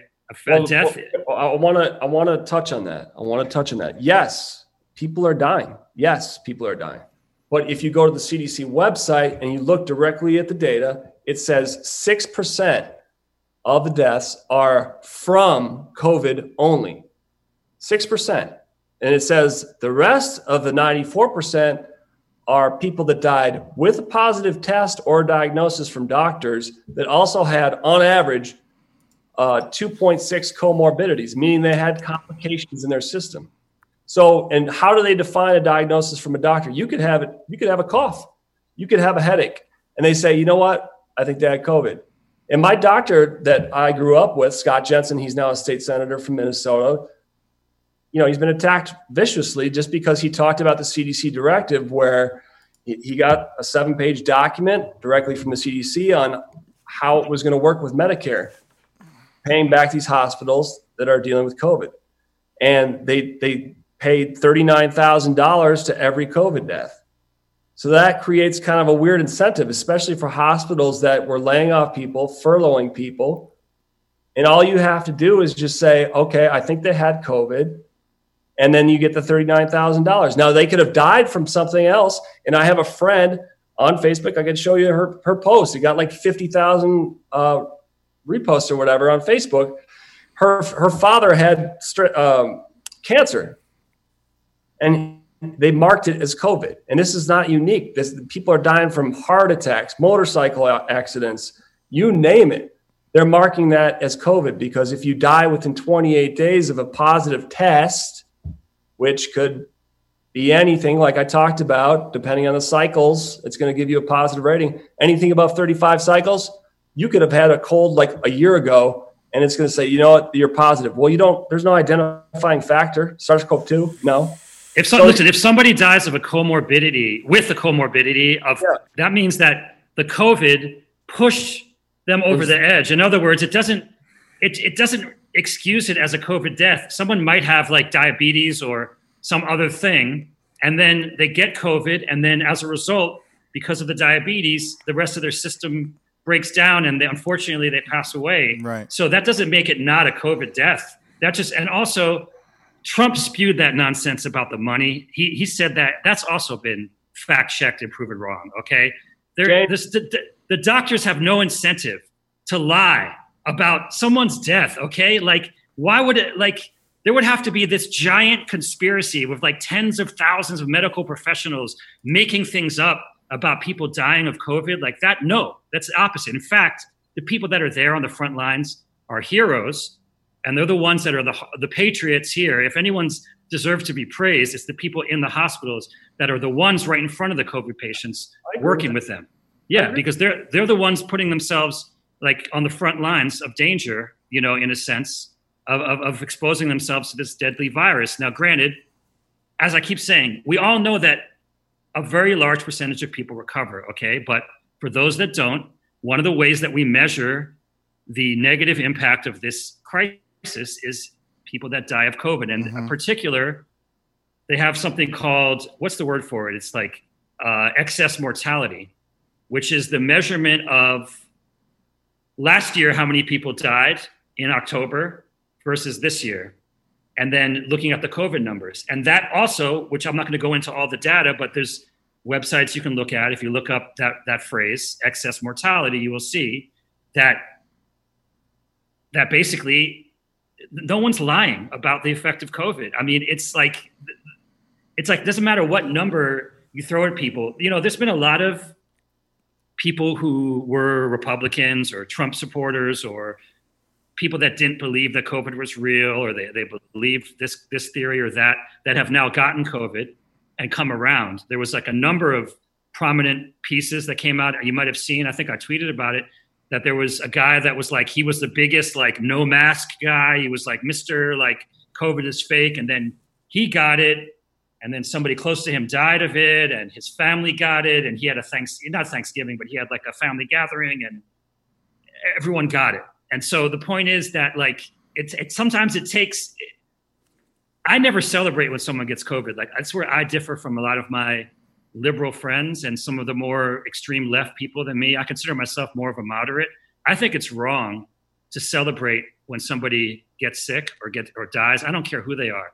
I felt the same way about Trump. Everyone was like, you know, people on the left were almost giddy when Trump got sick, but I don't agree. I don't think that's right. I don't think it's right because that's karma.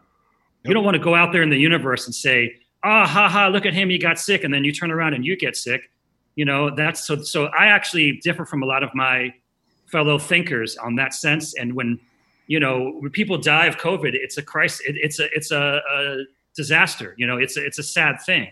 I don't care if they're on the right or the left, you know, but it's, so I guess we can agree on that. But I mean, at least, I just think kind of alluding to what Crooked said earlier, which is, I think, one of the main points of this whole conversation is that when you spread poorly sourced information, misinformation, facts that are just not true, there is a negative effect from it. There is damage that can be done. And you have to face that. You have to look in the mirror and say to yourself, like, why am I, like, don't you want to help people? Don't you want to like make society better? Don't you want to make things better? No, I get that a lot of people are angry about being locked in and they're looking for a scapegoat. They're looking for like someone to point the finger at, but we're all locked in. It's like anyone in America. I mean, as I said, I'm in Taiwan right now where there's zero COVID. My son is able to go outside and play every day because they handled it here. They handled the virus. There's zero cases for like 4 or 5 months. So it can be done. Now, granted, there's a lot of differences. Taiwan's an island, much smaller. It's about the size of New York in terms of population. But my point is that America mishandled this. We're still in it. It's 9 months later. The numbers are worse than they've ever been. And we just have to face the hard truth of that it ain't going to get better anytime soon. We're in for a horrible December, a horrible January. And then maybe by the time like May comes around, like and we haven't even spoken about the vaccine yet. And that's another controversial issue. But basically, enough people will take the vaccine and that we'll be able to solve some of these problems. But the biggest issue is so simple. It's just wear a mask. It's so easy. If you just wear a mask, that'll cut things like in half right away. In the beginning of this, I saw it as a courtesy as well. I saw it as a unified courtesy. When I walked across a hallway and if I was outside hiking and someone was walking towards me, I put up my mask. They put up their mask. It's a gesture, right? That I'm caring for you and you're caring for me. Exactly. When I get in an elevator, right? When I get in an elevator and I have my mask and they have their mask, it's a gesture, right? That I'm caring for you and you're caring for me. Now, the selfishness, I think there's a little bit of a selfishness for somebody to break that and say, hey, you guys are fucking stupid. Like, look at this information. Like, I'm not wearing a mask. You're fucking weak. And then they start twisting the knife even more and start ridiculing people on this. Yeah. Do you understand? To me, that is the most irresponsible, ugly thing to do, and it's because it's really amplifying what is the problem with America. This selfishness. Or they go crazy in a Starbucks about someone asking to wear a mask, and there's videos Right. everywhere of like people screaming their head off because they get asked to wear a mask. And it's like a simple courtesy to make society better. And you care enough about society to do a simple, small thing to make society better. That's that What's easy. so hard about that? What's so hard about wearing a mask But Exactly. for a couple of hours? But Joe, what I'm trying to get at is there any kind of selfishness involved? Because even when you talk about voting for Trump, right? You know, when I mention Trump to a lot of my friends, when they talk about Trump, when we talk about the people that voted for Trump, they mention racists, bigots, Nazis, fascists, white nationalists. These are the people that they talk about. And a lot of my friends are people of color and black people. And so a lot of people would be like, I voted for Trump, but I'm not racist. You know, I agree with something like, I wanted lower taxes, but, you know, I'm not racist. So the question is that I want to ask you, right? Yeah. Is there selfishness and a disconnect on your side where some of these issues that affect other races or other people in different classes or different wherever, and it doesn't affect you, is there a level of privilege to overlook some of these things because some of the other policies that Trump represents, you know, benefits you financially? Well, you assert these things as if they're automatically true. You know, you assert that masks automatically work, and you assert that somehow we're selfish for sharing all of those people that previously said they don't work. And then you have the case of Sweden. They have never worn masks. Are all those people in Sweden that never wore masks and in Denmark, are they selfish? I don't think so. I think if you look at the data, the masks, you can look right where the graph starts, right where they implemented a mask mandate.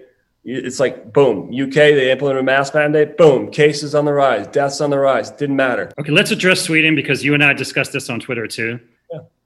Your take on Sweden is completely wrong. Okay, Sweden has one of the highest death rates in the world from COVID.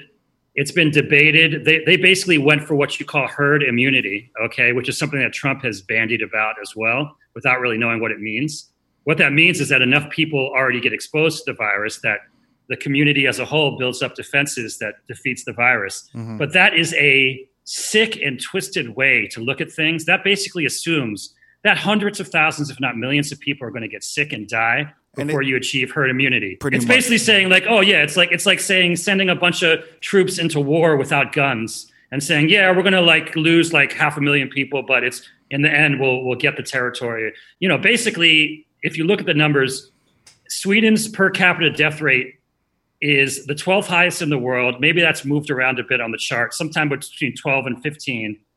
And basically, the countries, Sweden and the United States, make up a category of only two countries. They're the only countries with high overall mortality rates that failed to reduce those numbers as the pandemic went on. So basically, Sweden and the United States are the two countries that handled it actually the worst. It's not the best. What they did was the worst because they saw that they had a problem and it got worse instead of getting better. So that Sweden thing that everyone says to look at Sweden, completely wrong. Sweden is one of the worst places for COVID on the planet. Well, you can say I'm wrong, but I'm not wrong because I'm looking at the data right now. And the data says deaths per 1 million population, they are number 10 in all of Europe. They're not even close. What on the whole world chart? Because I don't have that in front of me. What number are they on the entire world? Give me a second to pull it up. But for example, France has a higher death rate. Italy has a higher death rate. UK has a higher death rate. Spain has a higher death rate. Belgium has a higher death rate. Yeah. And they did crazy lockdowns and Sweden's still living their lives. The children are not being grown up in this crazy dystopic world where there's afraid of their classmates and everybody has to wear a mask and you have to socially distance 6 feet from each other. No, schools are operating normally. But the point is, like, Sweden is on the top 20, and this is what we showed when we had our Twitter conversation about this. Mm-hmm. Sweden is one of the worst in the world. I mean, it didn't work. Herd immunity was a failure, okay? If you just let people go, The only thing that works is masks, contact tracing, and quarantine, plus other things that you could do on a deeper level. There's things you can do with data and science on a deeper level. But if you just do those three things, that's what works. And you're saying that because it's been effective in Asia. And a few other countries. And also Denmark has been quite effective, as I recall, right? I'm not looking at that chart right now, but I'm looking at the whole world right now, and Sweden is number 20 on deaths per 1 million. But you have to look at the whole picture.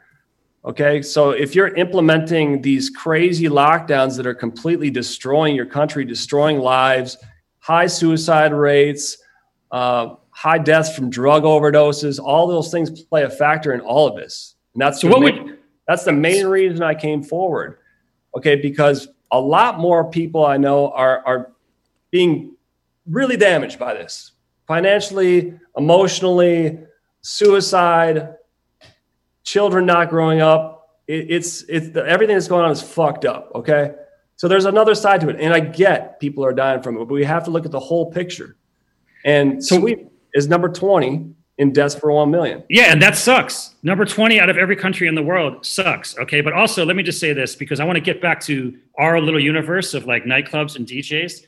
Yeah. What would you do? Would you suggest that they open up all the clubs and let everybody in as it is right now? Is that what you're advocating?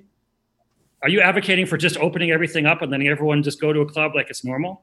I would say this. That sounds very irresponsible. I understand that. But I would say, okay, we're like enemy number one. Would you guys say that's probably a good thing? What do you mean we? Like nightclubs, service industry, restaurants. Nightclubs, bars, and the hospitality industry we're enemy number one in this whole game. Yeah. Which is crazy. But I would not say enemy. It's just they're the most places dangerous. where they're most dangerous. That's right. We're told that we're the most dangerous. That's what we're told. But I say, show me the data that proves we're the most dangerous. Large gatherings? Give me a report. Look, Joe, listen.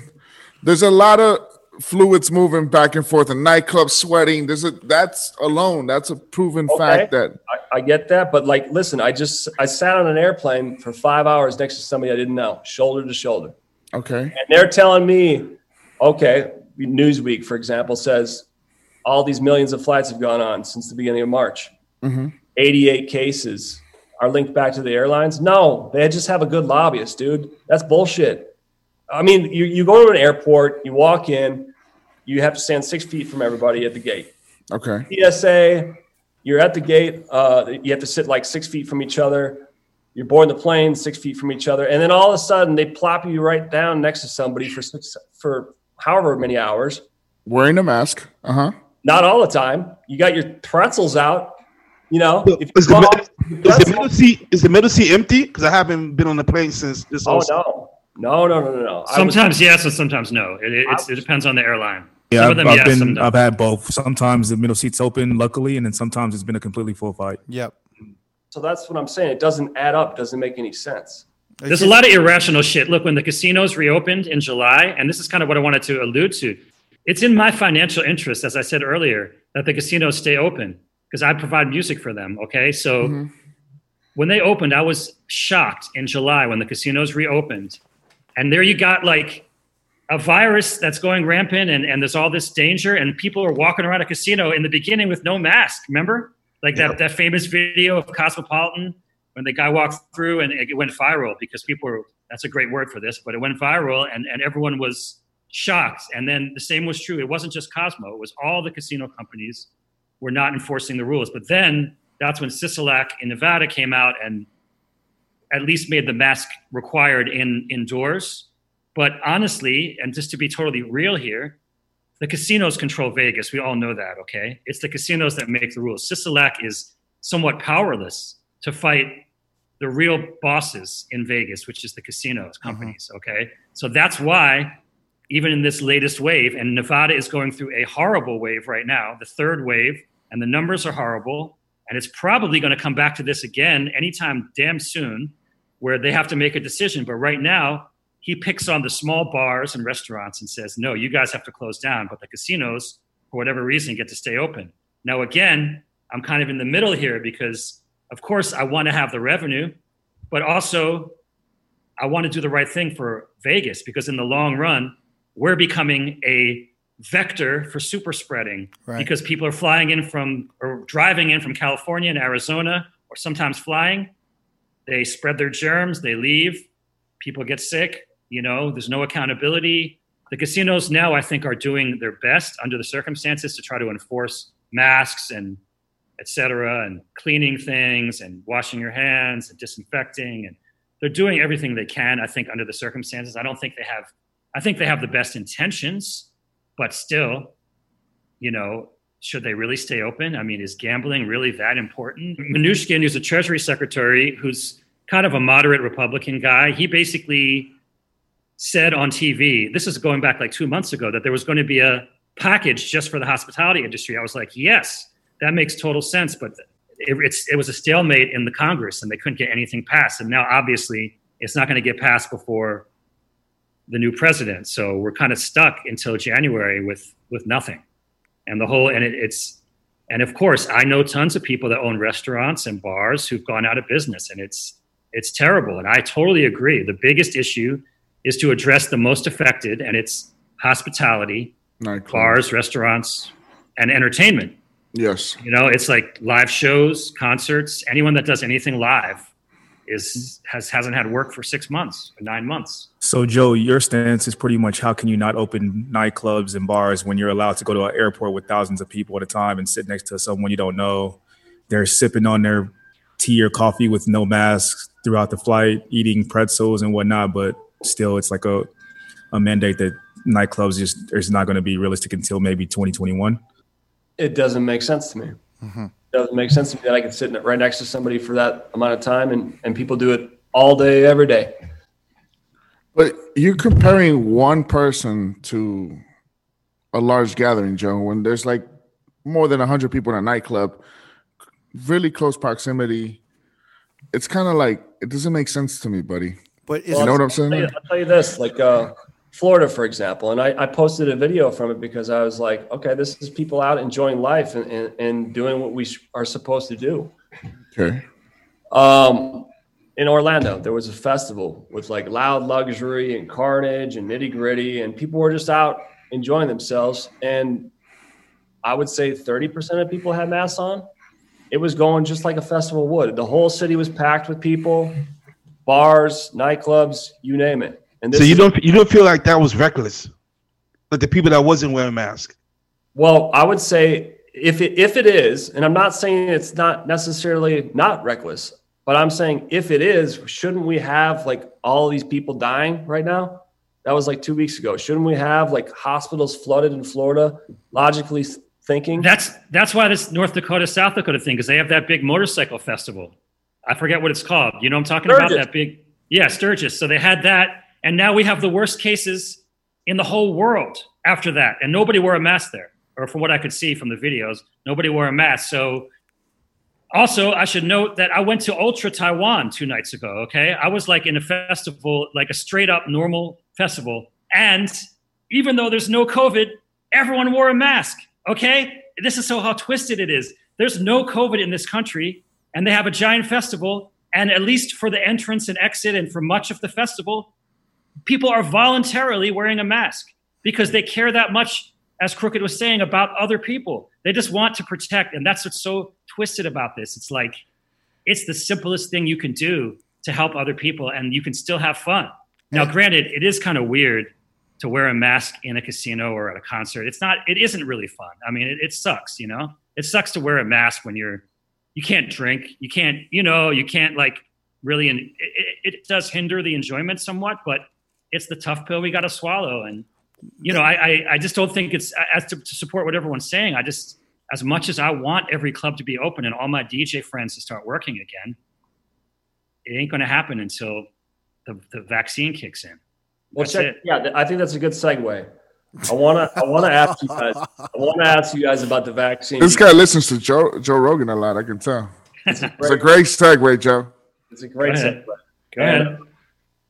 Everything seems to be like headed. Everything's pointed towards the vaccine, right? That's our illusion of the return to normalcy, right? Like everything's going to be good. All right, we're popping again. Everything's good. Everybody's got the vaccine. Well, for one, Fauci said just like today or yesterday that the masks don't come off and the lockdowns, the restrictions, the distancing probably aren't going to end either with the vaccine. That's number one.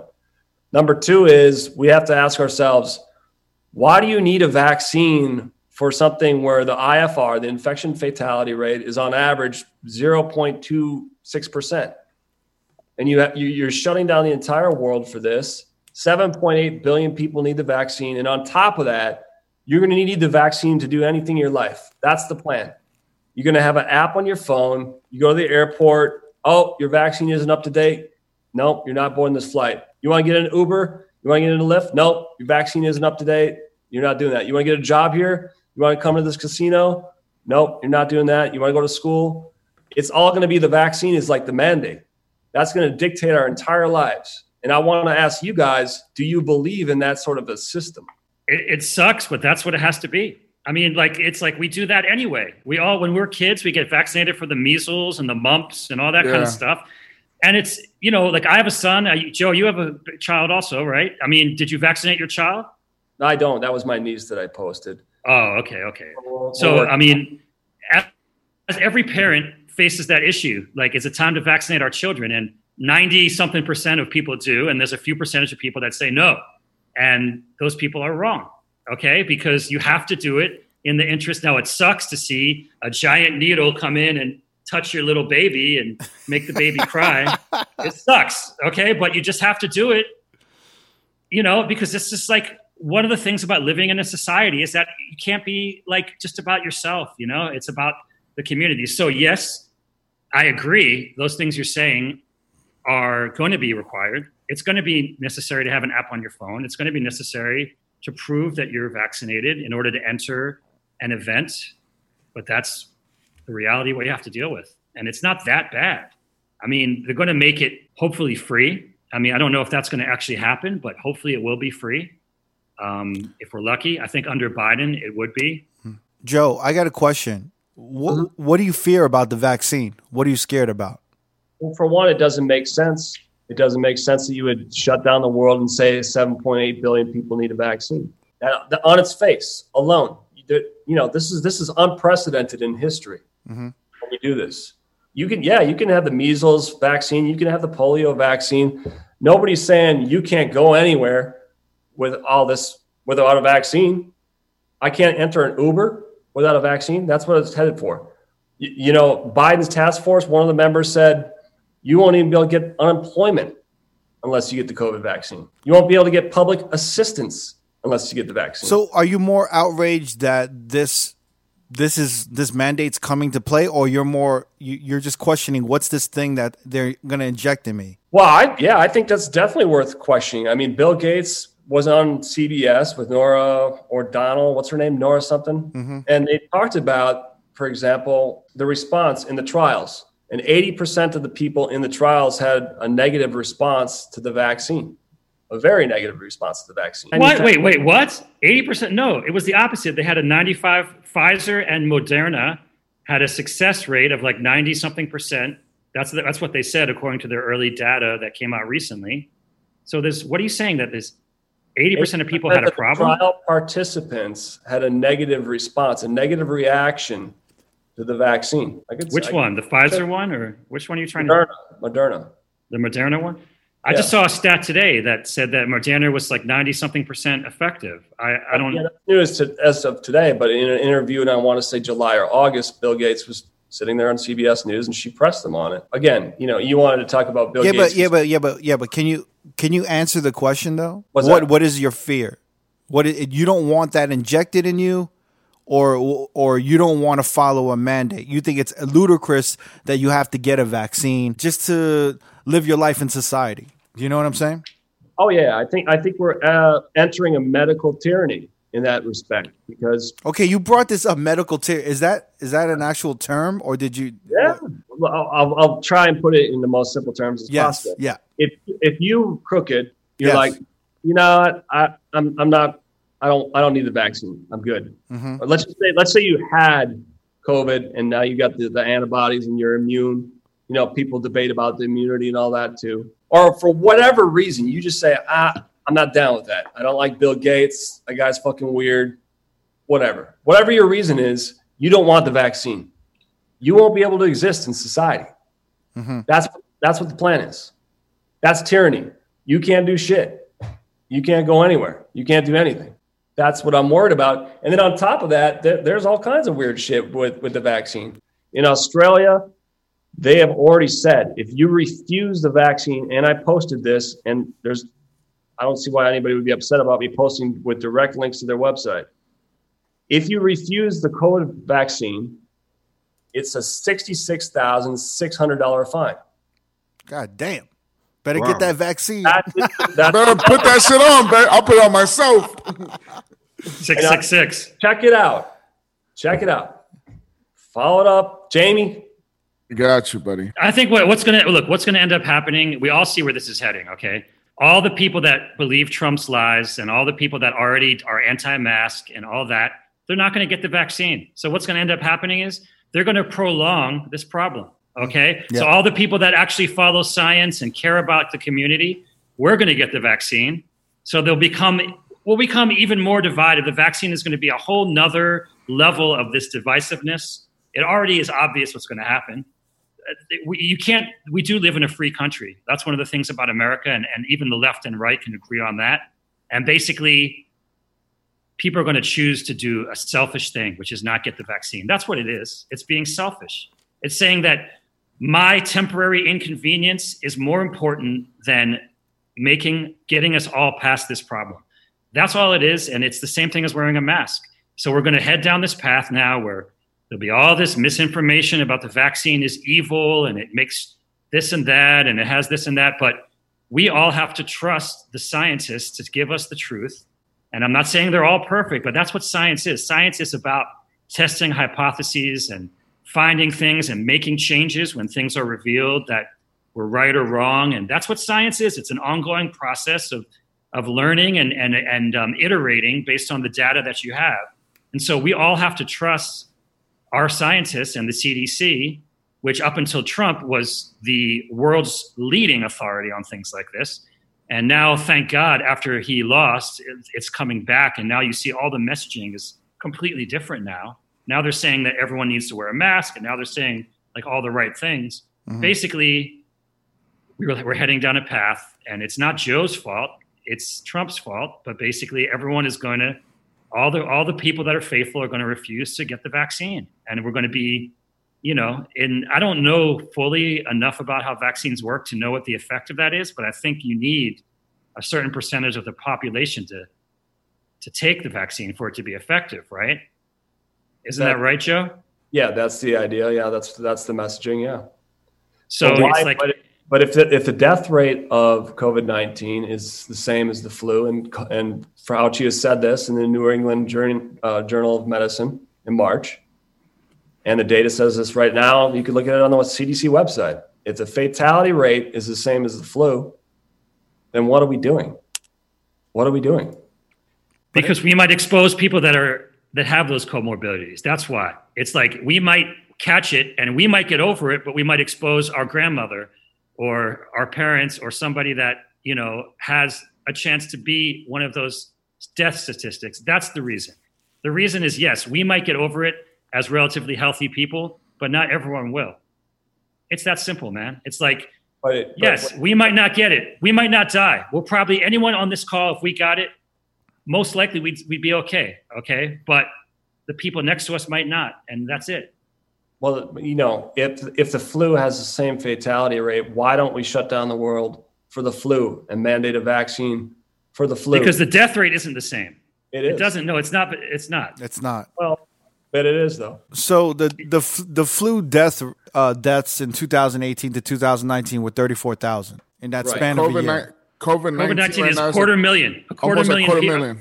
Yeah, a quarter million people have died of COVID. And also, in 2017 to 18, it was around 60,000. So it's nowhere near the same as I remember doing this research. It's nowhere near the same amount as COVID. This is a quote from Fauci. The overall clinical consequences of COVID-19 may ultimately be akin to those of severe seasonal influenza. When did he say that? When was that? Is there a date? New England Journal of Medicine, March 26, 2000. Yeah. March. Now the science and knowledge have evolved, and that's, like I said, that's what science is. I was very confused by some of Fauci's early statements because it wasn't logical. But now he's saying the things that we're saying. He's saying wear a mask because it protects you and it protects others. The science has evolved and our understanding of COVID has evolved. And here we are. We're, like I said, we're in the worst case that we've had ever. I mean, it's almost, the numbers are worse than the first wave right now. And there's a whole bunch of states where there's more people in hospitals than there ever was before. I'm trying to find this stat that I wrote down, but basically there's like about 15 states in America where it's worse than it was the first time. So we're in, like I said, it's going to get bad, man. Joe, do you accept that information that what he said in March changed and evolved and they just learned more about the virus? And I'm looking directly right now to the website right now. And I'm looking right at the IFR. 0 to 19 years, 0.003%, 20 to 49 years, 0.02%, 50 to 69 years, 0.5%, 70 plus years, 5.4%. So yes, it does affect the elderly more than anybody else, and we should protect them. That's why I talked about the Great Barrington Declaration, and their approach is basically protect the elderly, protect the vulnerable, because yes, there's people that are below the age of 70 that they're going to have more susceptibility to it because they have diabetes or other complications. Mm-hmm. But the lockdown measures and the restrictions are completely destroying humanity. I know, Joe, but can we agree that COVID is worse than the flu? Do you know what I'm saying? Like we're looking at the numbers right now. And I just told you. Yeah. What did you tell me? I said that the infection fatality rate, the IFR, is similar to the flu right on the CDC website. Yeah, but I'm looking at the death number, literally the number of deaths in 2017 to 18 and 2018 to 19. That does 34,000 and 60,000 doesn't compare to 250,000 in 9 months. But then again, now we go back to my friend had cancer and they marked it as COVID. So it's like you go in a circle. It's like, how many deaths? What is the acceptable number of deaths? Like at what point do you go, oh, now it's too many? Like we've had 250,000 Americans die. Like that's more than that's almost as much as World War II. Okay. It's insane. But we have had people die. You're right. People have died. But what is your response when I say my friend's dad died of cancer? They marked it as COVID. What do you say to that? Well, I don't want to bring this up, and I hate to bring it up, but never. I mean, when your father passed, they said it was pneumonia. Yeah. Right. That's how it started. Yeah. Mm-hmm. Yeah. But a lot of deaths, that are COVID related are not because of COVID. It's because of, underlying health issues. Existing conditions. Right. So of course, COVID's going to attack the immune system. Do you know what I'm saying? They're going to attack weaker immune systems. Yes. So people's causes of death are going to be a multitude of things. All I know is from personal experience. But that's one person, Joe. I posted screen caps of people from probably 1,000 different people talking about the same type of thing. My dad had a heart attack. They counted it as COVID. And I'm reading right from her posts. And in no way did it relate to COVID whatsoever. On what platform did you read that on? Facebook. There was somebody keeping track of all this. Joe. I'm really trying to look at your side, but Facebook is like one of the toxic. It's the most toxic source of information that because anyone can post, and this goes back to what we said earlier, is that you're obviously an intelligent person, but you just don't seem to be able to distinguish between sources of information. Sometimes you cite relevant sources of information like the CDC, and then sometimes you cite a guy on Facebook or on some Twitter. Random thing on Twitter. It's those of us in the media particularly have to be able to distinguish where is the information coming from. And I think that's been the key sort of criticism I have of a lot of your points of view, is that you're getting it from someone who's basically, as Trump once said, a 400-pound guy sitting on his bed.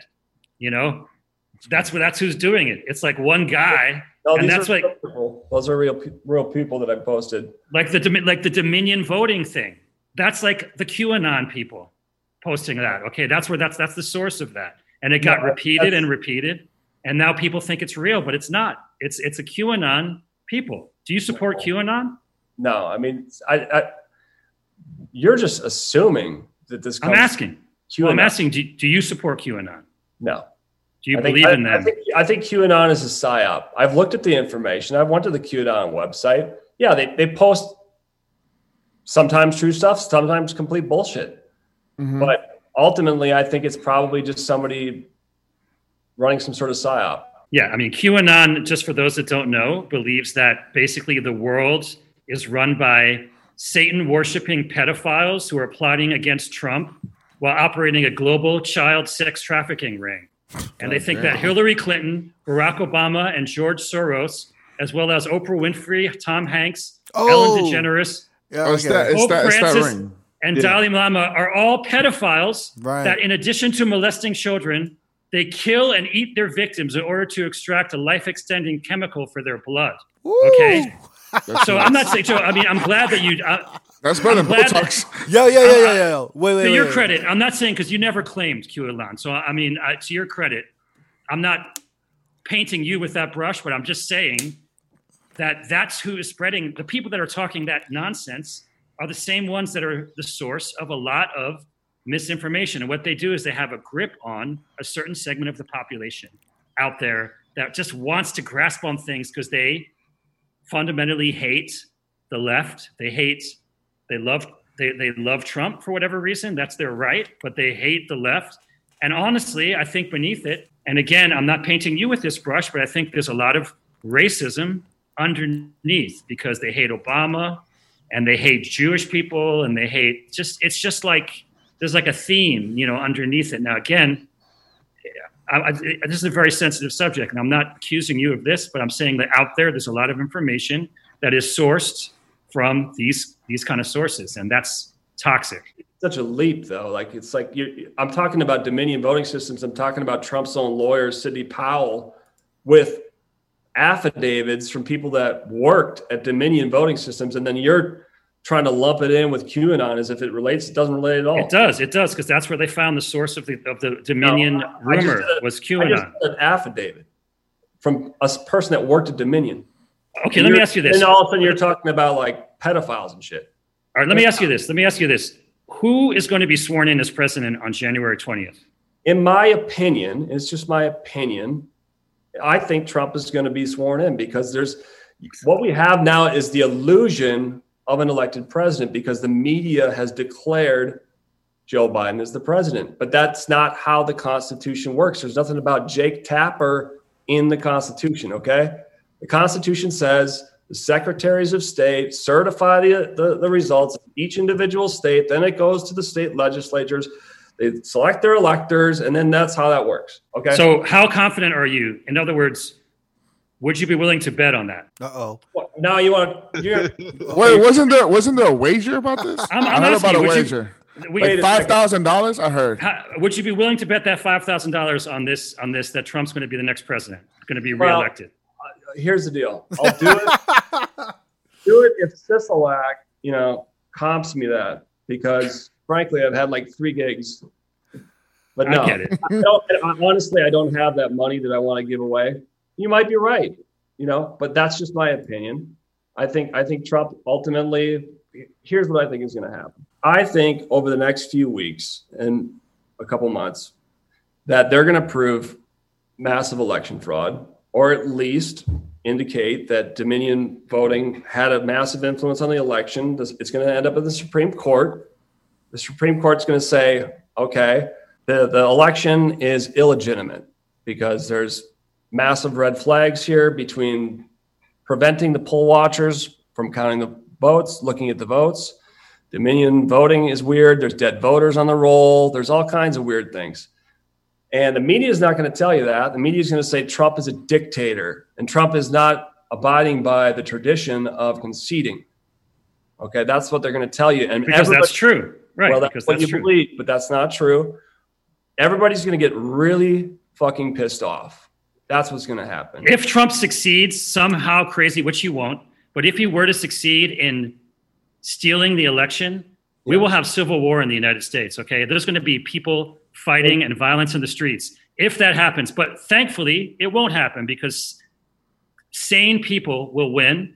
And in fact, it doesn't even matter because Biden won fair and square. So we're kind of back where we started here. So maybe this is kind of where we can wrap it up. But basically, Biden won the election in a free and fair democratic process. And there is no way that Trump is going to be reelected. In fact, he lost already. He just hasn't conceded. And the media is just reporting the facts like they always do. It includes Fox News. Fox News called the election for Biden. Okay? That's it. Well, wait a second, though, because Fox News called Arizona for Biden, and that wasn't true. Arizona is in a recount, basically. It was true because Trump didn't win Arizona. Fox News. Biden won Arizona. The vice president of Fox News is Joe Biden's former chief of staff. So now, after years of supporting Trump, you think Fox News is in on the conspiracy? I don't support Trump and Fox News like it's the end all be all. I'm saying Fox News has supported Trump for 4 years straight. And now you're saying that they're in on some conspiracy against Trump? They're just doing their job, thank God. All I said was that's a fact. That's obviously a conflict of interest. You know, if Pompeo went to go work for CNN, wouldn't you be like, well, that's kind of weird? I like it. Joe is like a master speculator, yo. It's just kind of like everything is up for speculation. There's not one fucking thing that isn't up for speculation, Joe. Kind of, right? I want to put this out, though. Yeah. I want to put this out because, and I think it's a very, very, very important topic. Check. Mm-hmm.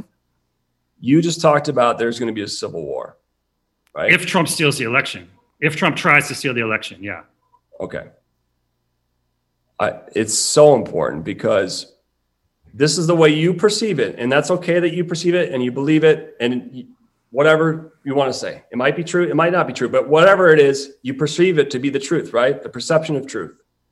Now, I want you to just try and step into somebody that believes that Trump had the election stolen from him. Okay? Now, wait, I'll give you as much time as you want as soon as I get done. What happened on November 3rd? For those people, they believe that the election was stolen from them, right? That's their perception, right? So they feel shortchanged. They feel like their vote didn't matter because in their heads, they think, oh, Dominion stole it and the poll watchers and all this stuff. They think that, right? Now, you're saying there's going to be a civil war, but what happened? Trump voters didn't go burn down the country. They didn't do that. But you're saying that they will vote, your side will burn down the country if Trump is sworn into office. They're not, all the states that Trump won, they're okay. Okay, all the states that Trump won, according to those people, all the states that Trump won, that's okay. The other thing is that the Democrats they won the presidency, but they actually lost other things. They lost seats in the House, and they lost a number of important Senate races. As you probably know, that Mitch McConnell got reelected, and Lindsey Graham, two of the worst Americans in the world, in my opinion, they got reelected. So basically, it's like there was fraud, but only in the parts that we don't like. Like there was fraud, the part where the states where Trump won, oh yeah, there's no fraud there. There's only fraud in the states that Biden won. And then within those states that Biden won, there's only fraud in the presidential part, but not on the state Senate, not on the senators and not on the congressmen. That part was good. It's like there's no logic. That's why these lawsuits are all failing. That's why there's 1 win and 25 losses as of the time we're taping this podcast. The lawsuits are going to fail. It's frivolous. It's bullshit. They're going to fail. Biden's going to get reelected. And unfortunately, just like Democrats had to swallow Trump for 4 years, the pendulum swung the other way. And now the Republicans are going to have to accept Biden. And the truth is, let me tell you, it's actually not that bad because Biden is a moderate. He cares about America. He cares about making America great. He really does. So he's going to work with the Republicans like he always has. Biden was a senator for decades. He understands how to work with the other side. Trump doesn't, okay? So Biden is actually going to be good for our country in terms of bringing people together, which is what we want. The people on the right are saying that the election was stolen from Trump. That's the way that they perceive things, right? They're pissed off and they see, Joe Biden is declared the winner by the media. And then he's got a Office of President-elect banner behind him, but it doesn't even exist. He just invented that shit. There's no Office of President-elect. That's a fabrication. So if you're a real big Trump supporter, I mean, like you go in and you're like, okay, the election was just stolen from us. The media stole it from us. That's your perception. They're wrong. I mean, they're just wrong. Wouldn't you be like, oh, let's burn this shit down? But they don't do that. They're not doing that. Wait, in comparison to what? In comparison to liberals and Democrats who were protesting? No, I'm not talking about George Floyd or any of that stuff. So then what are you talking about? Like what? I'm talking about what Shecky said. Yeah. He said if Trump is elected or sworn in, Shecky said there's going to be a civil war. Right. That's what I was referring to. And I'm talking about the contrast between each side. Well, we're starting to see elements of it right now. We're starting to see the Proud Boys, right? And we're starting to see, Trump supporters going out there, and we're starting to see them in D.C. It's starting to happen. So if just because it didn't happen on November 3rd that day, doesn't mean that it's not going to evolve and get worse, because it's starting to get worse. But they won't get there because he's not going to win. And even prominent Republicans like Adelson, who's the biggest donor, he's the guy that owns the Venetian. He's the biggest Republican in America. He's the guy that finances almost all of the Republican activities. And his paper, as I put on Twitter recently, had an editorial that basically said there is no evidence that fraud cost Mr. Trump the election, no matter how much the president tweets the opposite and supporters wish it is so. He would remain well behind Mr. Biden in Nevada, even if the blah, blah, blah. Basically, there was no evidence whatsoever to support this allegation of fraud. It's completely made up because Trump is too much, as I said earlier, of a sore loser to accept the reality. And this is where we are. And it's terrible that the presidential office has been dragged into this dirt and mud like this. And the dignity that we once saw, that you may be right about that there's no official office of the president-elect, but there is an official office of the president. And when you see the president of the United States engage in this kind of just lies and nonsense, it's the worst thing for America. It's the worst thing for America. And this is kind of where we started this conversation. And it's like, I still feel that way. It's just like, Joe, it's a sad time. Joe, do you approve of how Trump, kind of speaks in public recklessly as he does? Do you approve of that? Before I answer that, I want to say that if you are a Trump supporter and you don't want these lockdowns anymore, you don't want a mandatory vaccine for everything you're going to do in your life, you view America first, which are three things that I support, then if you're voting on a Dominion voting machine and you can see that it's obviously a massive conflict of interest and people from Dominion itself are signing sworn affidavits, that's something. That's not nothing. That's not some QAnon shit. That's real. It is. That's it's fantasy. I say let's let it play out in court and find out the evidence. Because the worst thing for democracy possible is that your vote doesn't count. You get on a voting machine and the voting machine is rigged with some software and owned by some people like Soros or whoever else. Here we go. We're going in circles. It's like why aren't they questioning the states where Trump won? They're only questioning the states where Trump lost. Dominion was used in some of the states that Trump won. It wasn't just in the states that Trump lost. Sure. I mean, it's like, it doesn't make sense. You're saying like the only thing we're questioning is the presidential election in certain states, when in those same states, the Democrats gave up seats. The Democrats did sweep. There was not a blue sweep. Biden won, and then actually Republicans gained ground in the House. And the Senate is still a toss-up. As everyone knows, Georgia is going to decide control of the Senate pretty soon. So basically, we're in a very unique place. And, but the point is that no matter how much you keep believing that like there's fraud, even people like Adelson know that there isn't. So like if Adelson, a guy that's supporting the Republicans for decades and is one of the most prominent Republicans in America, says that there's no fraud, who are you going to believe? I mean, who has to say it before you believe it? I guess Trump himself, and he's never going to say it. I believe, I believe somebody that worked at Dominion. I believe Democrats that are signing affidavits in Detroit, Democrats that are saying there's some fucked up shit that happened here. And Republicans are also saying that there wasn't.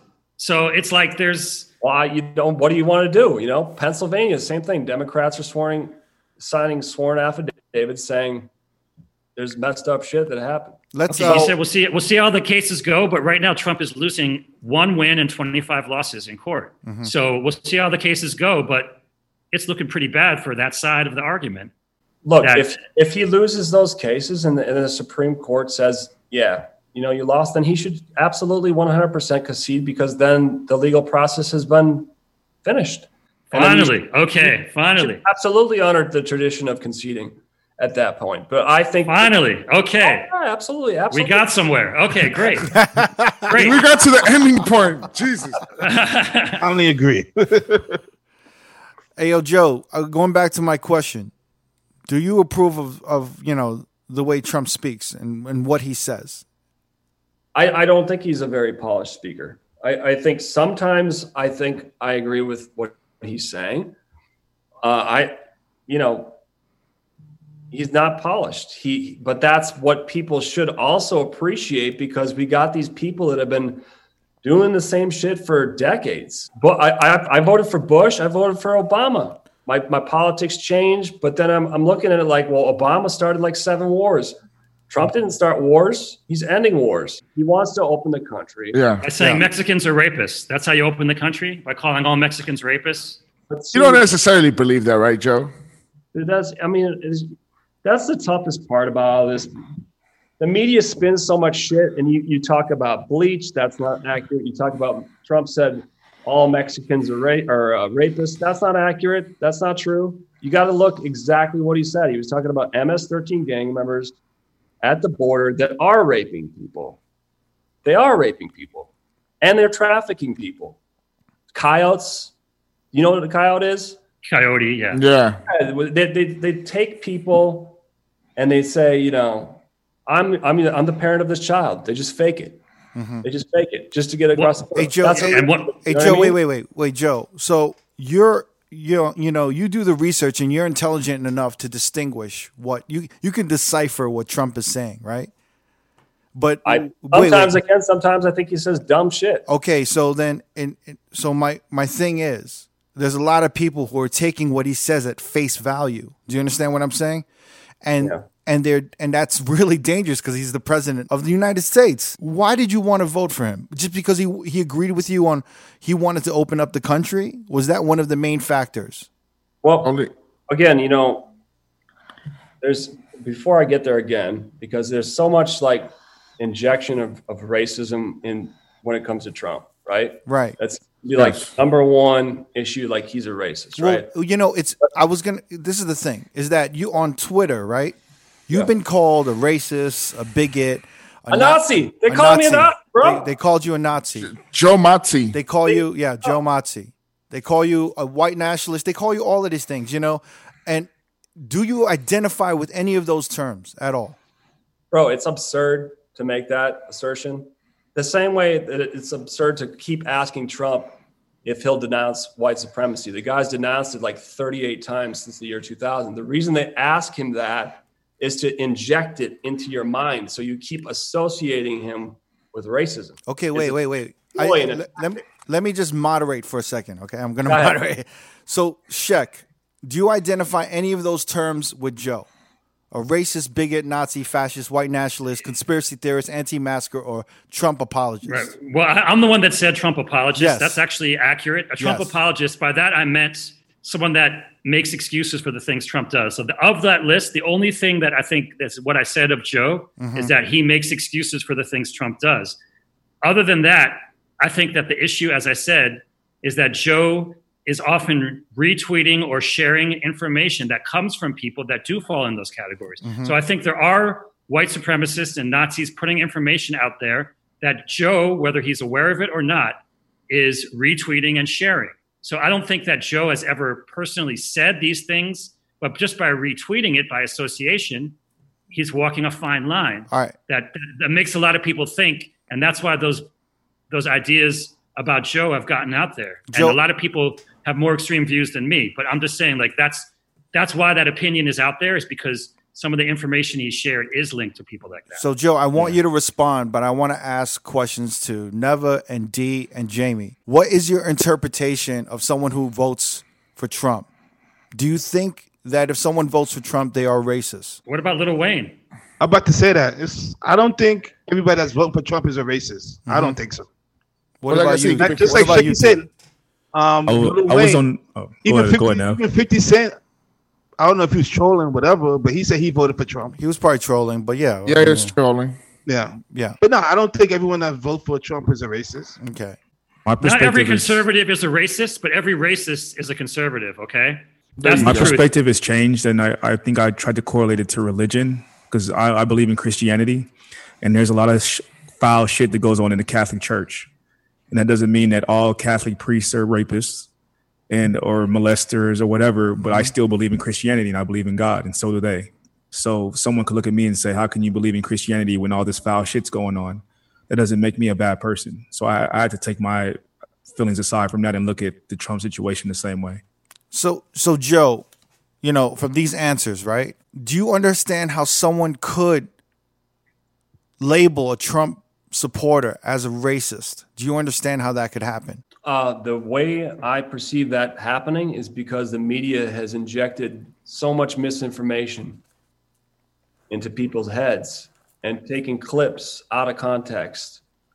And if you look at the vote that just happened, he had more of the minority vote than any Republican since 1960. Mm-hmm. The guy had like 45% of the Cuban vote, I think, in Miami. Shecky, you were tweeting something about the Midwest, and I think the black vote was high, right? Mm-hmm. Yeah, no, it's true that Trump attracted, and it's a very curious thing. He did attract more minority vote than he did than last time. Mm-hmm. So somewhere along the line, now what people are on my side of things are crediting that to is that it's like that masculinity, kind of like Trump is the vote for like kind of the macho vote, and that appeals to some people of various ethnicities. And listen, there are Republicans of every ethnicity. There's Black Republicans, Spanish Republicans, Asian Republicans, Jewish Republicans, everything. Okay, like there's always been. That's not new. You can't expect any one ethnic group to vote one way. And that's one of the problems, even in the Democratic Party, is that a lot of assumptions are made about always getting the black vote and stuff like that. And we don't, Democrats don't always handle that the right way. Mm-hmm. But, as I said, like not every conservative is a racist, but every racist is a conservative. So basically, if you look at all those people out there that are saying that, and there's been hundreds and thousands of videos of racist people spread on Twitter and Facebook, just like there's Antifa videos spread. And that's the era we're in now. It's like people find the most extreme cases and it gets amplified by whoever wants to amplify it. So we all are fed these very extreme cases on the right and the left. And as a result, there's chaos and divisiveness. And I don't want that. I want people to come together. I really do. Mm-hmm. But I also think the only way we can come together is to be truthful. We can't come together around lies and fantasy. We can come together around reality, and I think Biden will be part of that solution.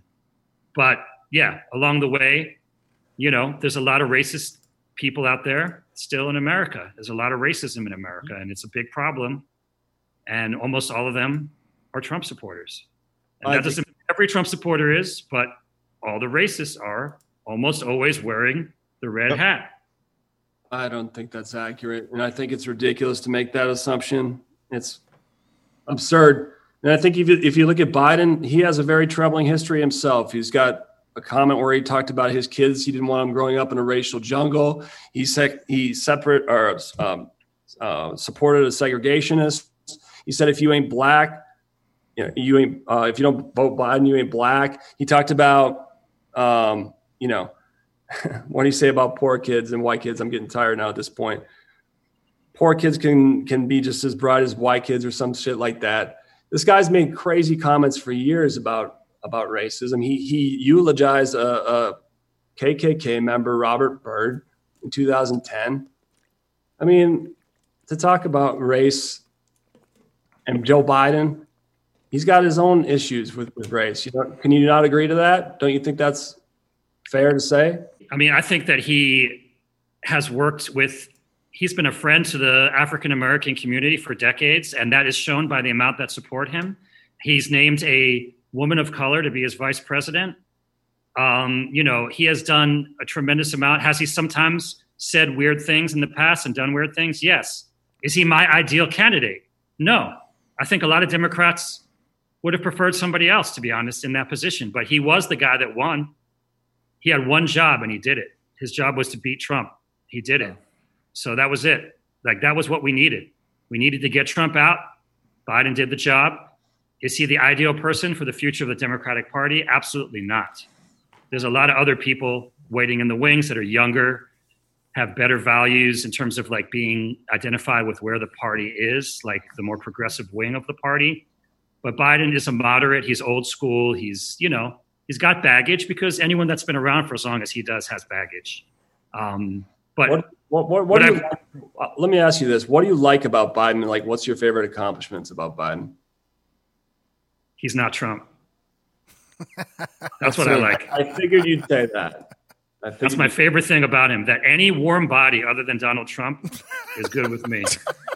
Any sentient being, any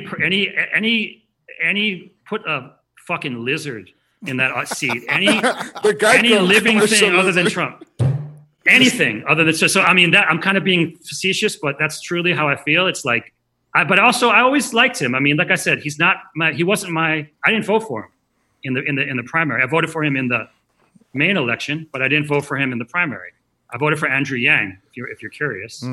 I thought he was the one with the most interesting ideas. Yep. But he wasn't ready. Joe, I got a question. So, we talked about, if you vote for Trump, are you a racist? And then on Twitter, you're just attacked. Everyone calls you, Nazi or racist and all of these things. It's mostly the DJ community, of course, right? Yeah. What it is the extreme left. I talked to thousands of DJs since March. A lot of people are mutual friends of you guys. Mm-hmm. They are Trump supporters. There's a lot of them out there. You would be surprised, but they don't want to talk about it because they don't want to be in the position that I am right now. Labeled as a racist. Right. Called all these kind of words. And the only reason that I came out this way is because of all my research, most of which I didn't get into. This guy's talking about it's never going to be over. This guy, Klaus Schwab from the World Economic Forum, it's never over, bro. It's never over. But we'll get into that at a different time. 3 hours is not enough. We need. It's not enough. But the reason I came out is because I perceive we're in a transformative time in history, which he talks about. Transhumanism, the fourth industrial revolution, which is the merge between man and machine, which is what I think this is a lot about. And I perceive our industry is not returning until we have a vaccine. And why do we need a vaccine? It's about that. It's about transhumanism, the Great Reset. What do they say?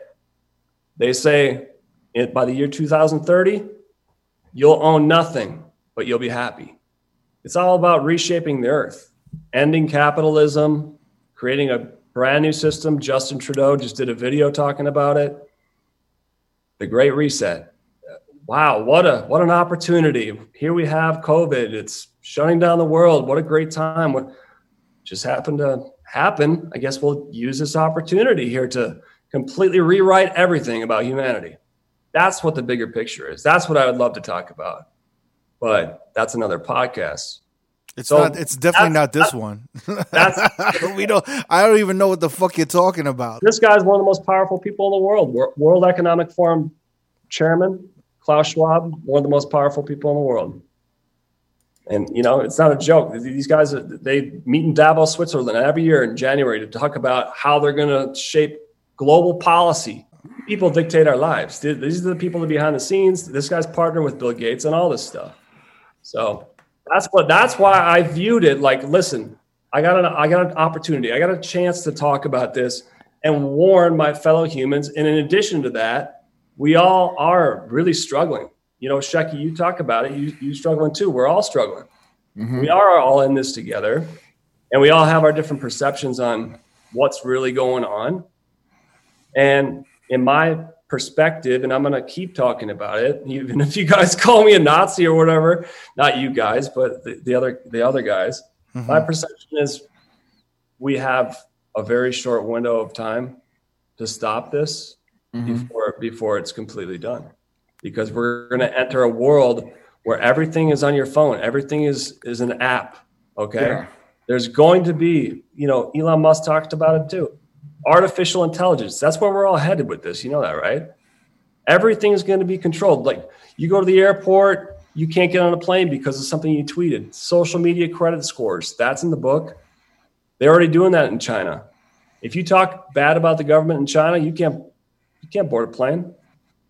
Everything that is digital will all be controlled. Well, we've all seen Black Mirror. I was saying very Black Mirror. Wow. Yeah. Terminator. That's where we're headed with all this. That's where we share a common interest.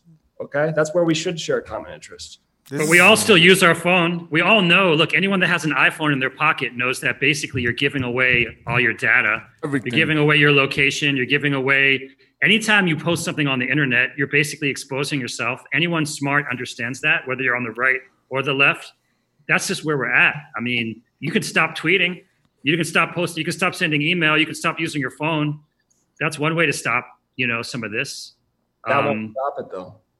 That's not going to stop it. So Joe, I want to talk about Twitter and you being on Twitter and everyone calling you basically a racist, a Nazi, and all of these things. And it hasn't been a very constructive exchange, right? Would you say rarely it is, or what would you say? I don't really engage with the super crazy people that say shit like that for the most part, unless they're people that I've known before. Mm-hmm.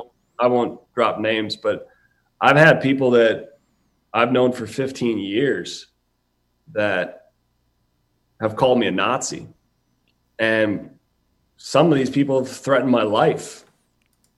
And they won't even pick up the phone to have a conversation. To be called a Nazi is just insane because, like, the Nazis exterminated 6 million Jews. Like, what the fuck are you talking about? What the fuck are you talking about? I'm a Nazi. It doesn't make any sense. You're just like lobbing a word out there to like get likes or get clicks or be, outrageous. It doesn't. I'm not a Nazi. I'm not a racist. I got black supporting, Trump supporting friends, a lot of them, DJs from all over. I got Latino Trump supporting friends from all over. Mm-hmm. That doesn't make sense. People don't know me as a racist. And it's just like, that's what the media does, man. That's why they keep saying in every debate, in every interview, will you denounce white supremacy? It's a tactic done by the media. It's like if I go, Crooked, do you beat your wife? If I just say that to you mm-hmm. over and over and over and over again, it's going to ingrain into a certain amount of people's minds. No, it's not, because Trump said both sides. You're going to be credit to the racists. He said, there's fine people on both sides. And the people on one side were screaming racist shit. Well, so that's why. Let's adjust that. You're talking about Charlottesville, August 2017. Yes. That's a clip. You got to go to the full clip. Go to that whole interview. Because that right there, my friend, what you just said right there about Charlottesville, that's a blatant lie. He talks it right in the same interview, and he says, and I'm not talking about the white supremacists or the neo-Nazis because they should be condemned totally.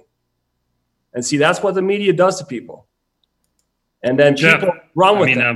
They run with that. I don't think that you've ever come out and said something like racist or white supremacist, but mm-hmm. like you're like as Crooked, the point Crooked is making is that you are trafficking in some of those ideas, maybe without even realizing it, or maybe you do realize it. I don't know.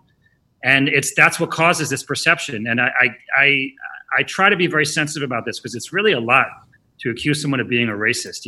I get that. You know what I mean? I don't say that loosely, and I haven't said it about you, but it's like, this is a very sensitive issue in America. And the truth is that racism is still an issue in America. The George Floyd thing brought that out all over again. And it never went away. Those deep-seated, America is built on a race problem. Okay. America was built, the issue of slavery was the most important issue in American history. Okay. And like that has never gone away. It's still with us today. I mean, I'm not saying that we have slavery today, but the ramifications of the slavery era are still with us today. And unfortunately, and it sucks that we have not entered that.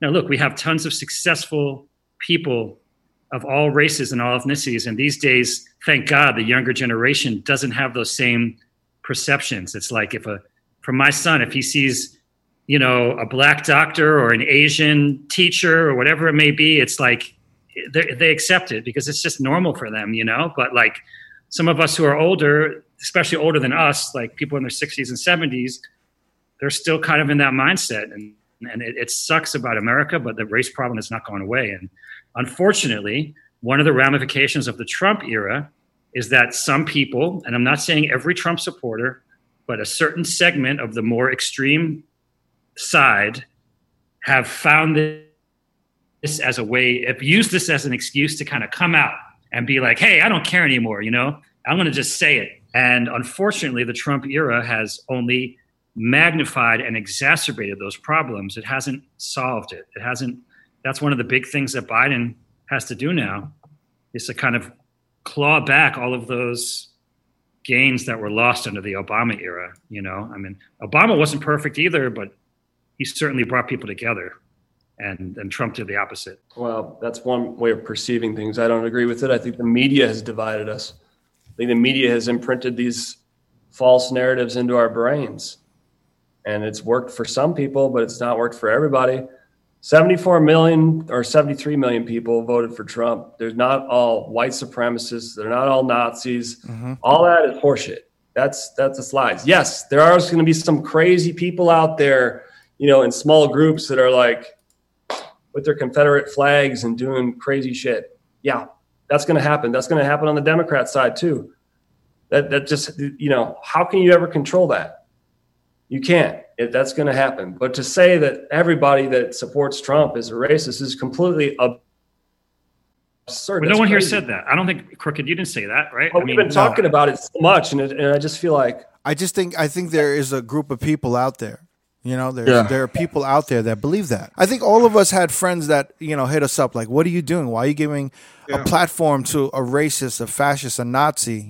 Yeah, like he's only going to spread lies. Right. He's gonna, and then everyone was hitting us up. So that's why, Joe, this is why I'm bringing it up. You know what I'm saying? I'm bringing it up because that is the interpretation of the outside. But in our DJ community, in our small DJ community, you know what I'm saying? You are the villain. That is the interpretation.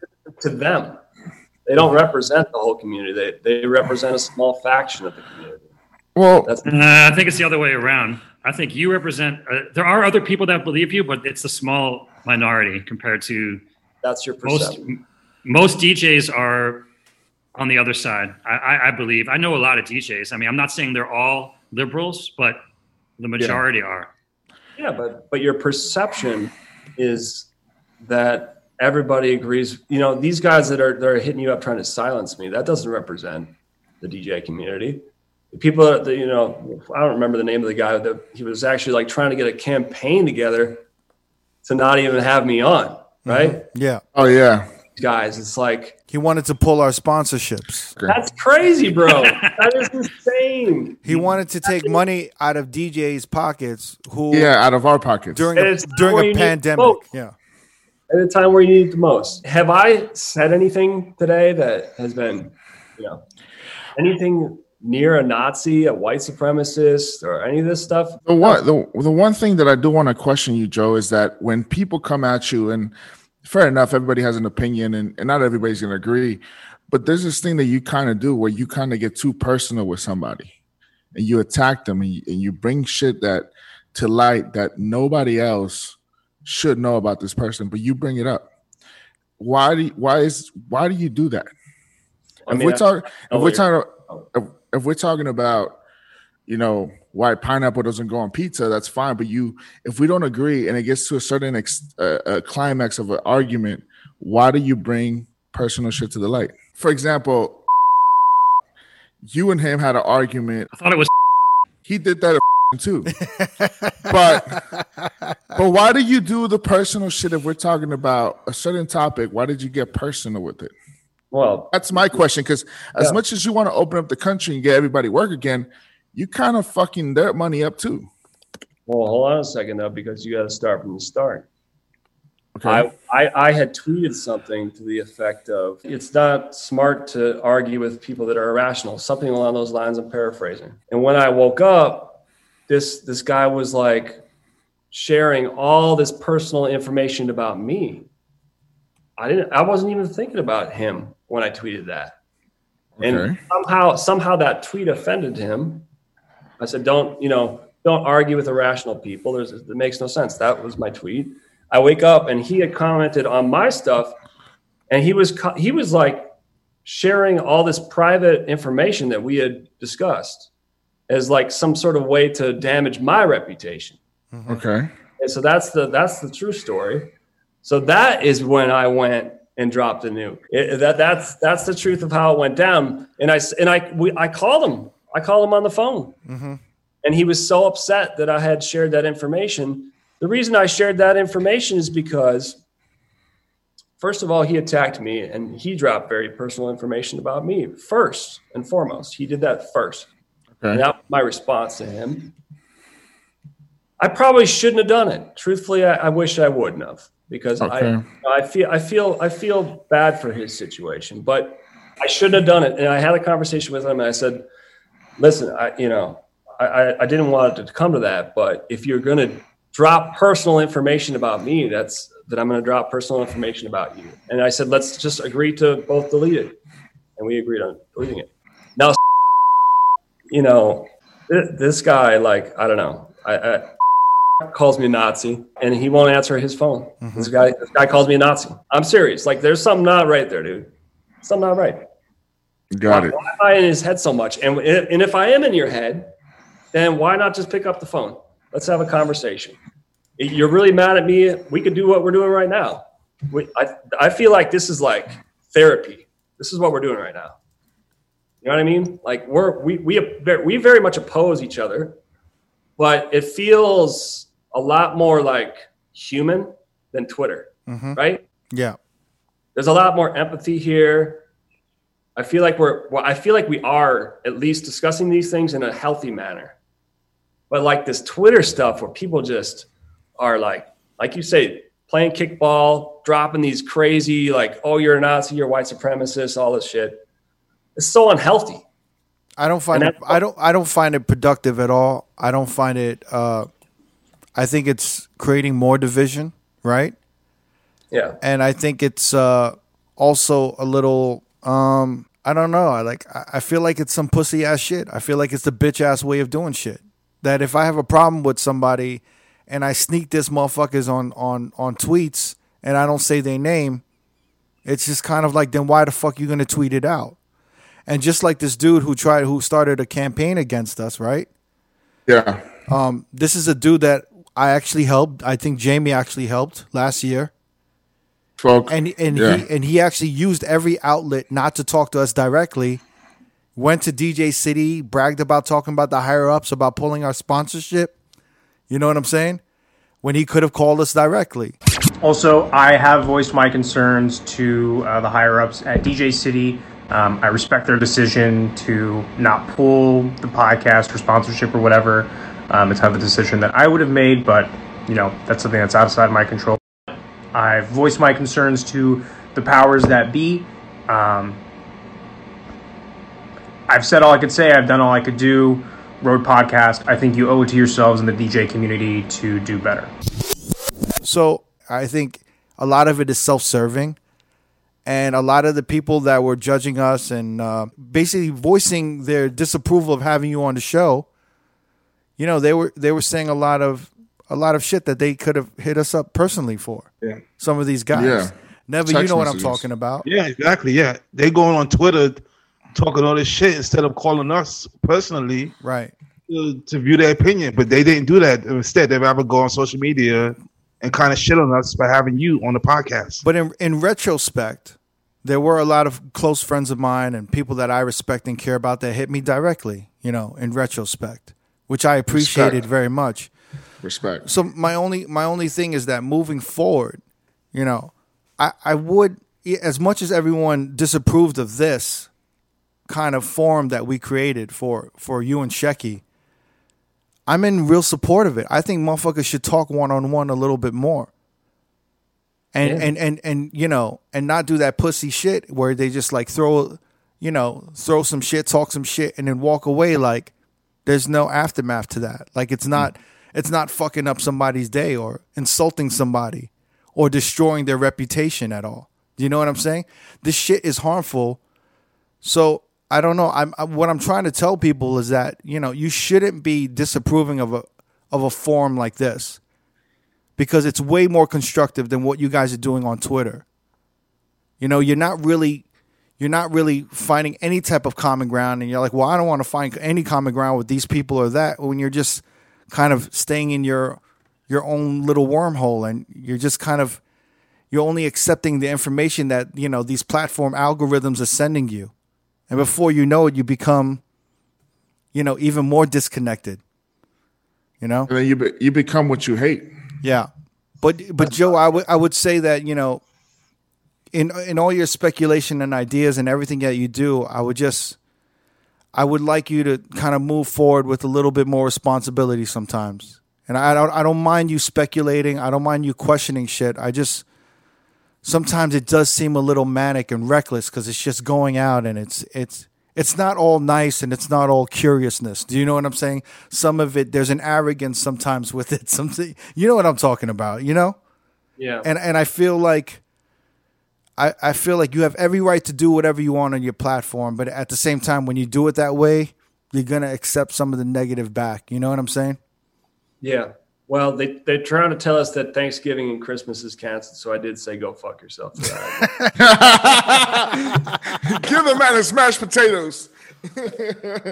You know, and you know what, and Joe, like, you know, guys like me and Neva, we're hurting. You know, like we haven't seen our family in almost a year. You know, like Yeah. we're really hurting. You know, and yeah. and I'm about to say, Christmas coming up. yeah, I thought we were gonna be able to see them for the holidays. yeah. So I won't probably see my family till 2021. Yeah. And, you know, I had conversations with Neva, and Neva was like, you know, I'm going to fly out there, you know, and really wasn't really thinking about the ramifications of his actions. You know what I'm saying? He was really thinking out of emotion. I would say, because it's all your perception. What if what I'm saying Yes. is right? What we're doing is not human. Mm-hmm. We're afraid of each other. Okay? That's my main gripe with all this stuff. Not only is like the DJ community being affected, but we're being taught and conditioned to be afraid of each other. Mm-hmm. And that, you know, to hear that you don't want to go see your family because you're afraid of, you know, what the ramifications are of that is like, that's so sad to me. It's so sad to me because our parents could die. You know, my parents could die like tomorrow. That could happen. And I don't want to be in a position where I'm saying, well, you know, my dad might have like comorbidities or he might have susceptibility to the virus. And I say, well, I'll just wait till there's a vaccine. We could be waiting forever, man. Mm-hmm. And I don't want to live that way. That's just me. And I don't want to see other humans live that way. And I don't want to see children growing up in like this plexiglass, mask wearing, 6 foot distance dystopia forever. And if you have Fauci saying, even with the vaccine, the masks and the social distancing stay, I don't agree with that. I don't agree with that at all. I think we got to live. At some point, we have to just live. with the virus. Yes, we have to protect our elderly and our vulnerable, but we have to be human. And this is what we're doing is not human. Yes, it is. It's actually the opposite of. I'm not going against every single thing you said, but particularly on that point, protecting each other is the most human thing. Mm-hmm. The most human thing we can do for each other is, as the example Crooked used earlier. You walk on an elevator. I put my mask on. He puts his mask on. We're showing each other that we care. That's human. Humanity is caring about other humans, and I feel like that's been one of the core problems. It's like. The anti-mask movement is about, it seems to us who are okay with wearing masks, that it's about selfishness and it's about like, no, I don't want to do it, so I'm not going to do it. And I don't care what you say, and I don't care about science. I don't care about any of that. And of course, you can get into the weeds and nitpick all the arguments, but the bottom line is, like, I actually think that we all have to face the reality that we're in a fucked up situation with this virus, and it's going to be bad until it's not. And we will return to normal. We will have clubs again. We will have DJs again. We will have all these live events again. And like, we'll get there. But, you know, a lot of people are hurting. A lot of people, I mean, we've talked about this already here, but, you know, the place where we need help is, if the government's going to do something, they need to help the hospitality entertainment world and do something there, because but that being said, I don't believe that it's anti-human to care to wear a mask. I think it's like actually the opposite. That's my opinion. Yo, Shecky, Joe, thanks for coming through, man. I don't know if we got to any type of common ground. We got a little something. I think we got, you know. We got as much as we're gonna get right now. It felt very healthy to me, honestly. It felt very therapeutic, and I'm very happy to see all you guys and just chat with you guys for 3.5 hours. Whether we agree or not, it just feels good to be around you guys. So thank you. Yeah. No worries, man. Appreciate you making the time, both sides. Yeah. Shecky, thanks for coming through and making the time from Taiwan, man. I appreciate it, man. Yeah, I enjoyed it. I'll do it anytime, man. I mean, you know, this is a good exercise. And the people that thought that this was going to be a bad idea don't understand how the media works, and they don't understand that this is part of free speech. You know, free speech is airing out opinions, and if you feel a certain way, then you have to present your argument better. That's what I tried to do today, and that's what anybody who disagrees about something, you don't shut down the other person. You actually try to speak louder and argue better, and that's how America works. America's about that. That's how we get to an answer. Nice. And then, you know, so that's why I did this today, and I'm glad I did. Wow. That's the common ground. There you go. That's the common ground. There you go. 100% agree with what Shecky just said. Nice. All right, guys. That's a better way to end it. Nice. Wow, we got there. Touchdown. All right, y'all. So if you want to watch this video on YouTube, you know, you can go to youtube.com/Road Podcast. Like, comment, subscribe. We post new episodes every Thursday, and every Friday we've been posting our Sunday battles. I think this Friday will be Sean Paul versus Daddy Yankee. We did a lot of work to edit that shit up and post it.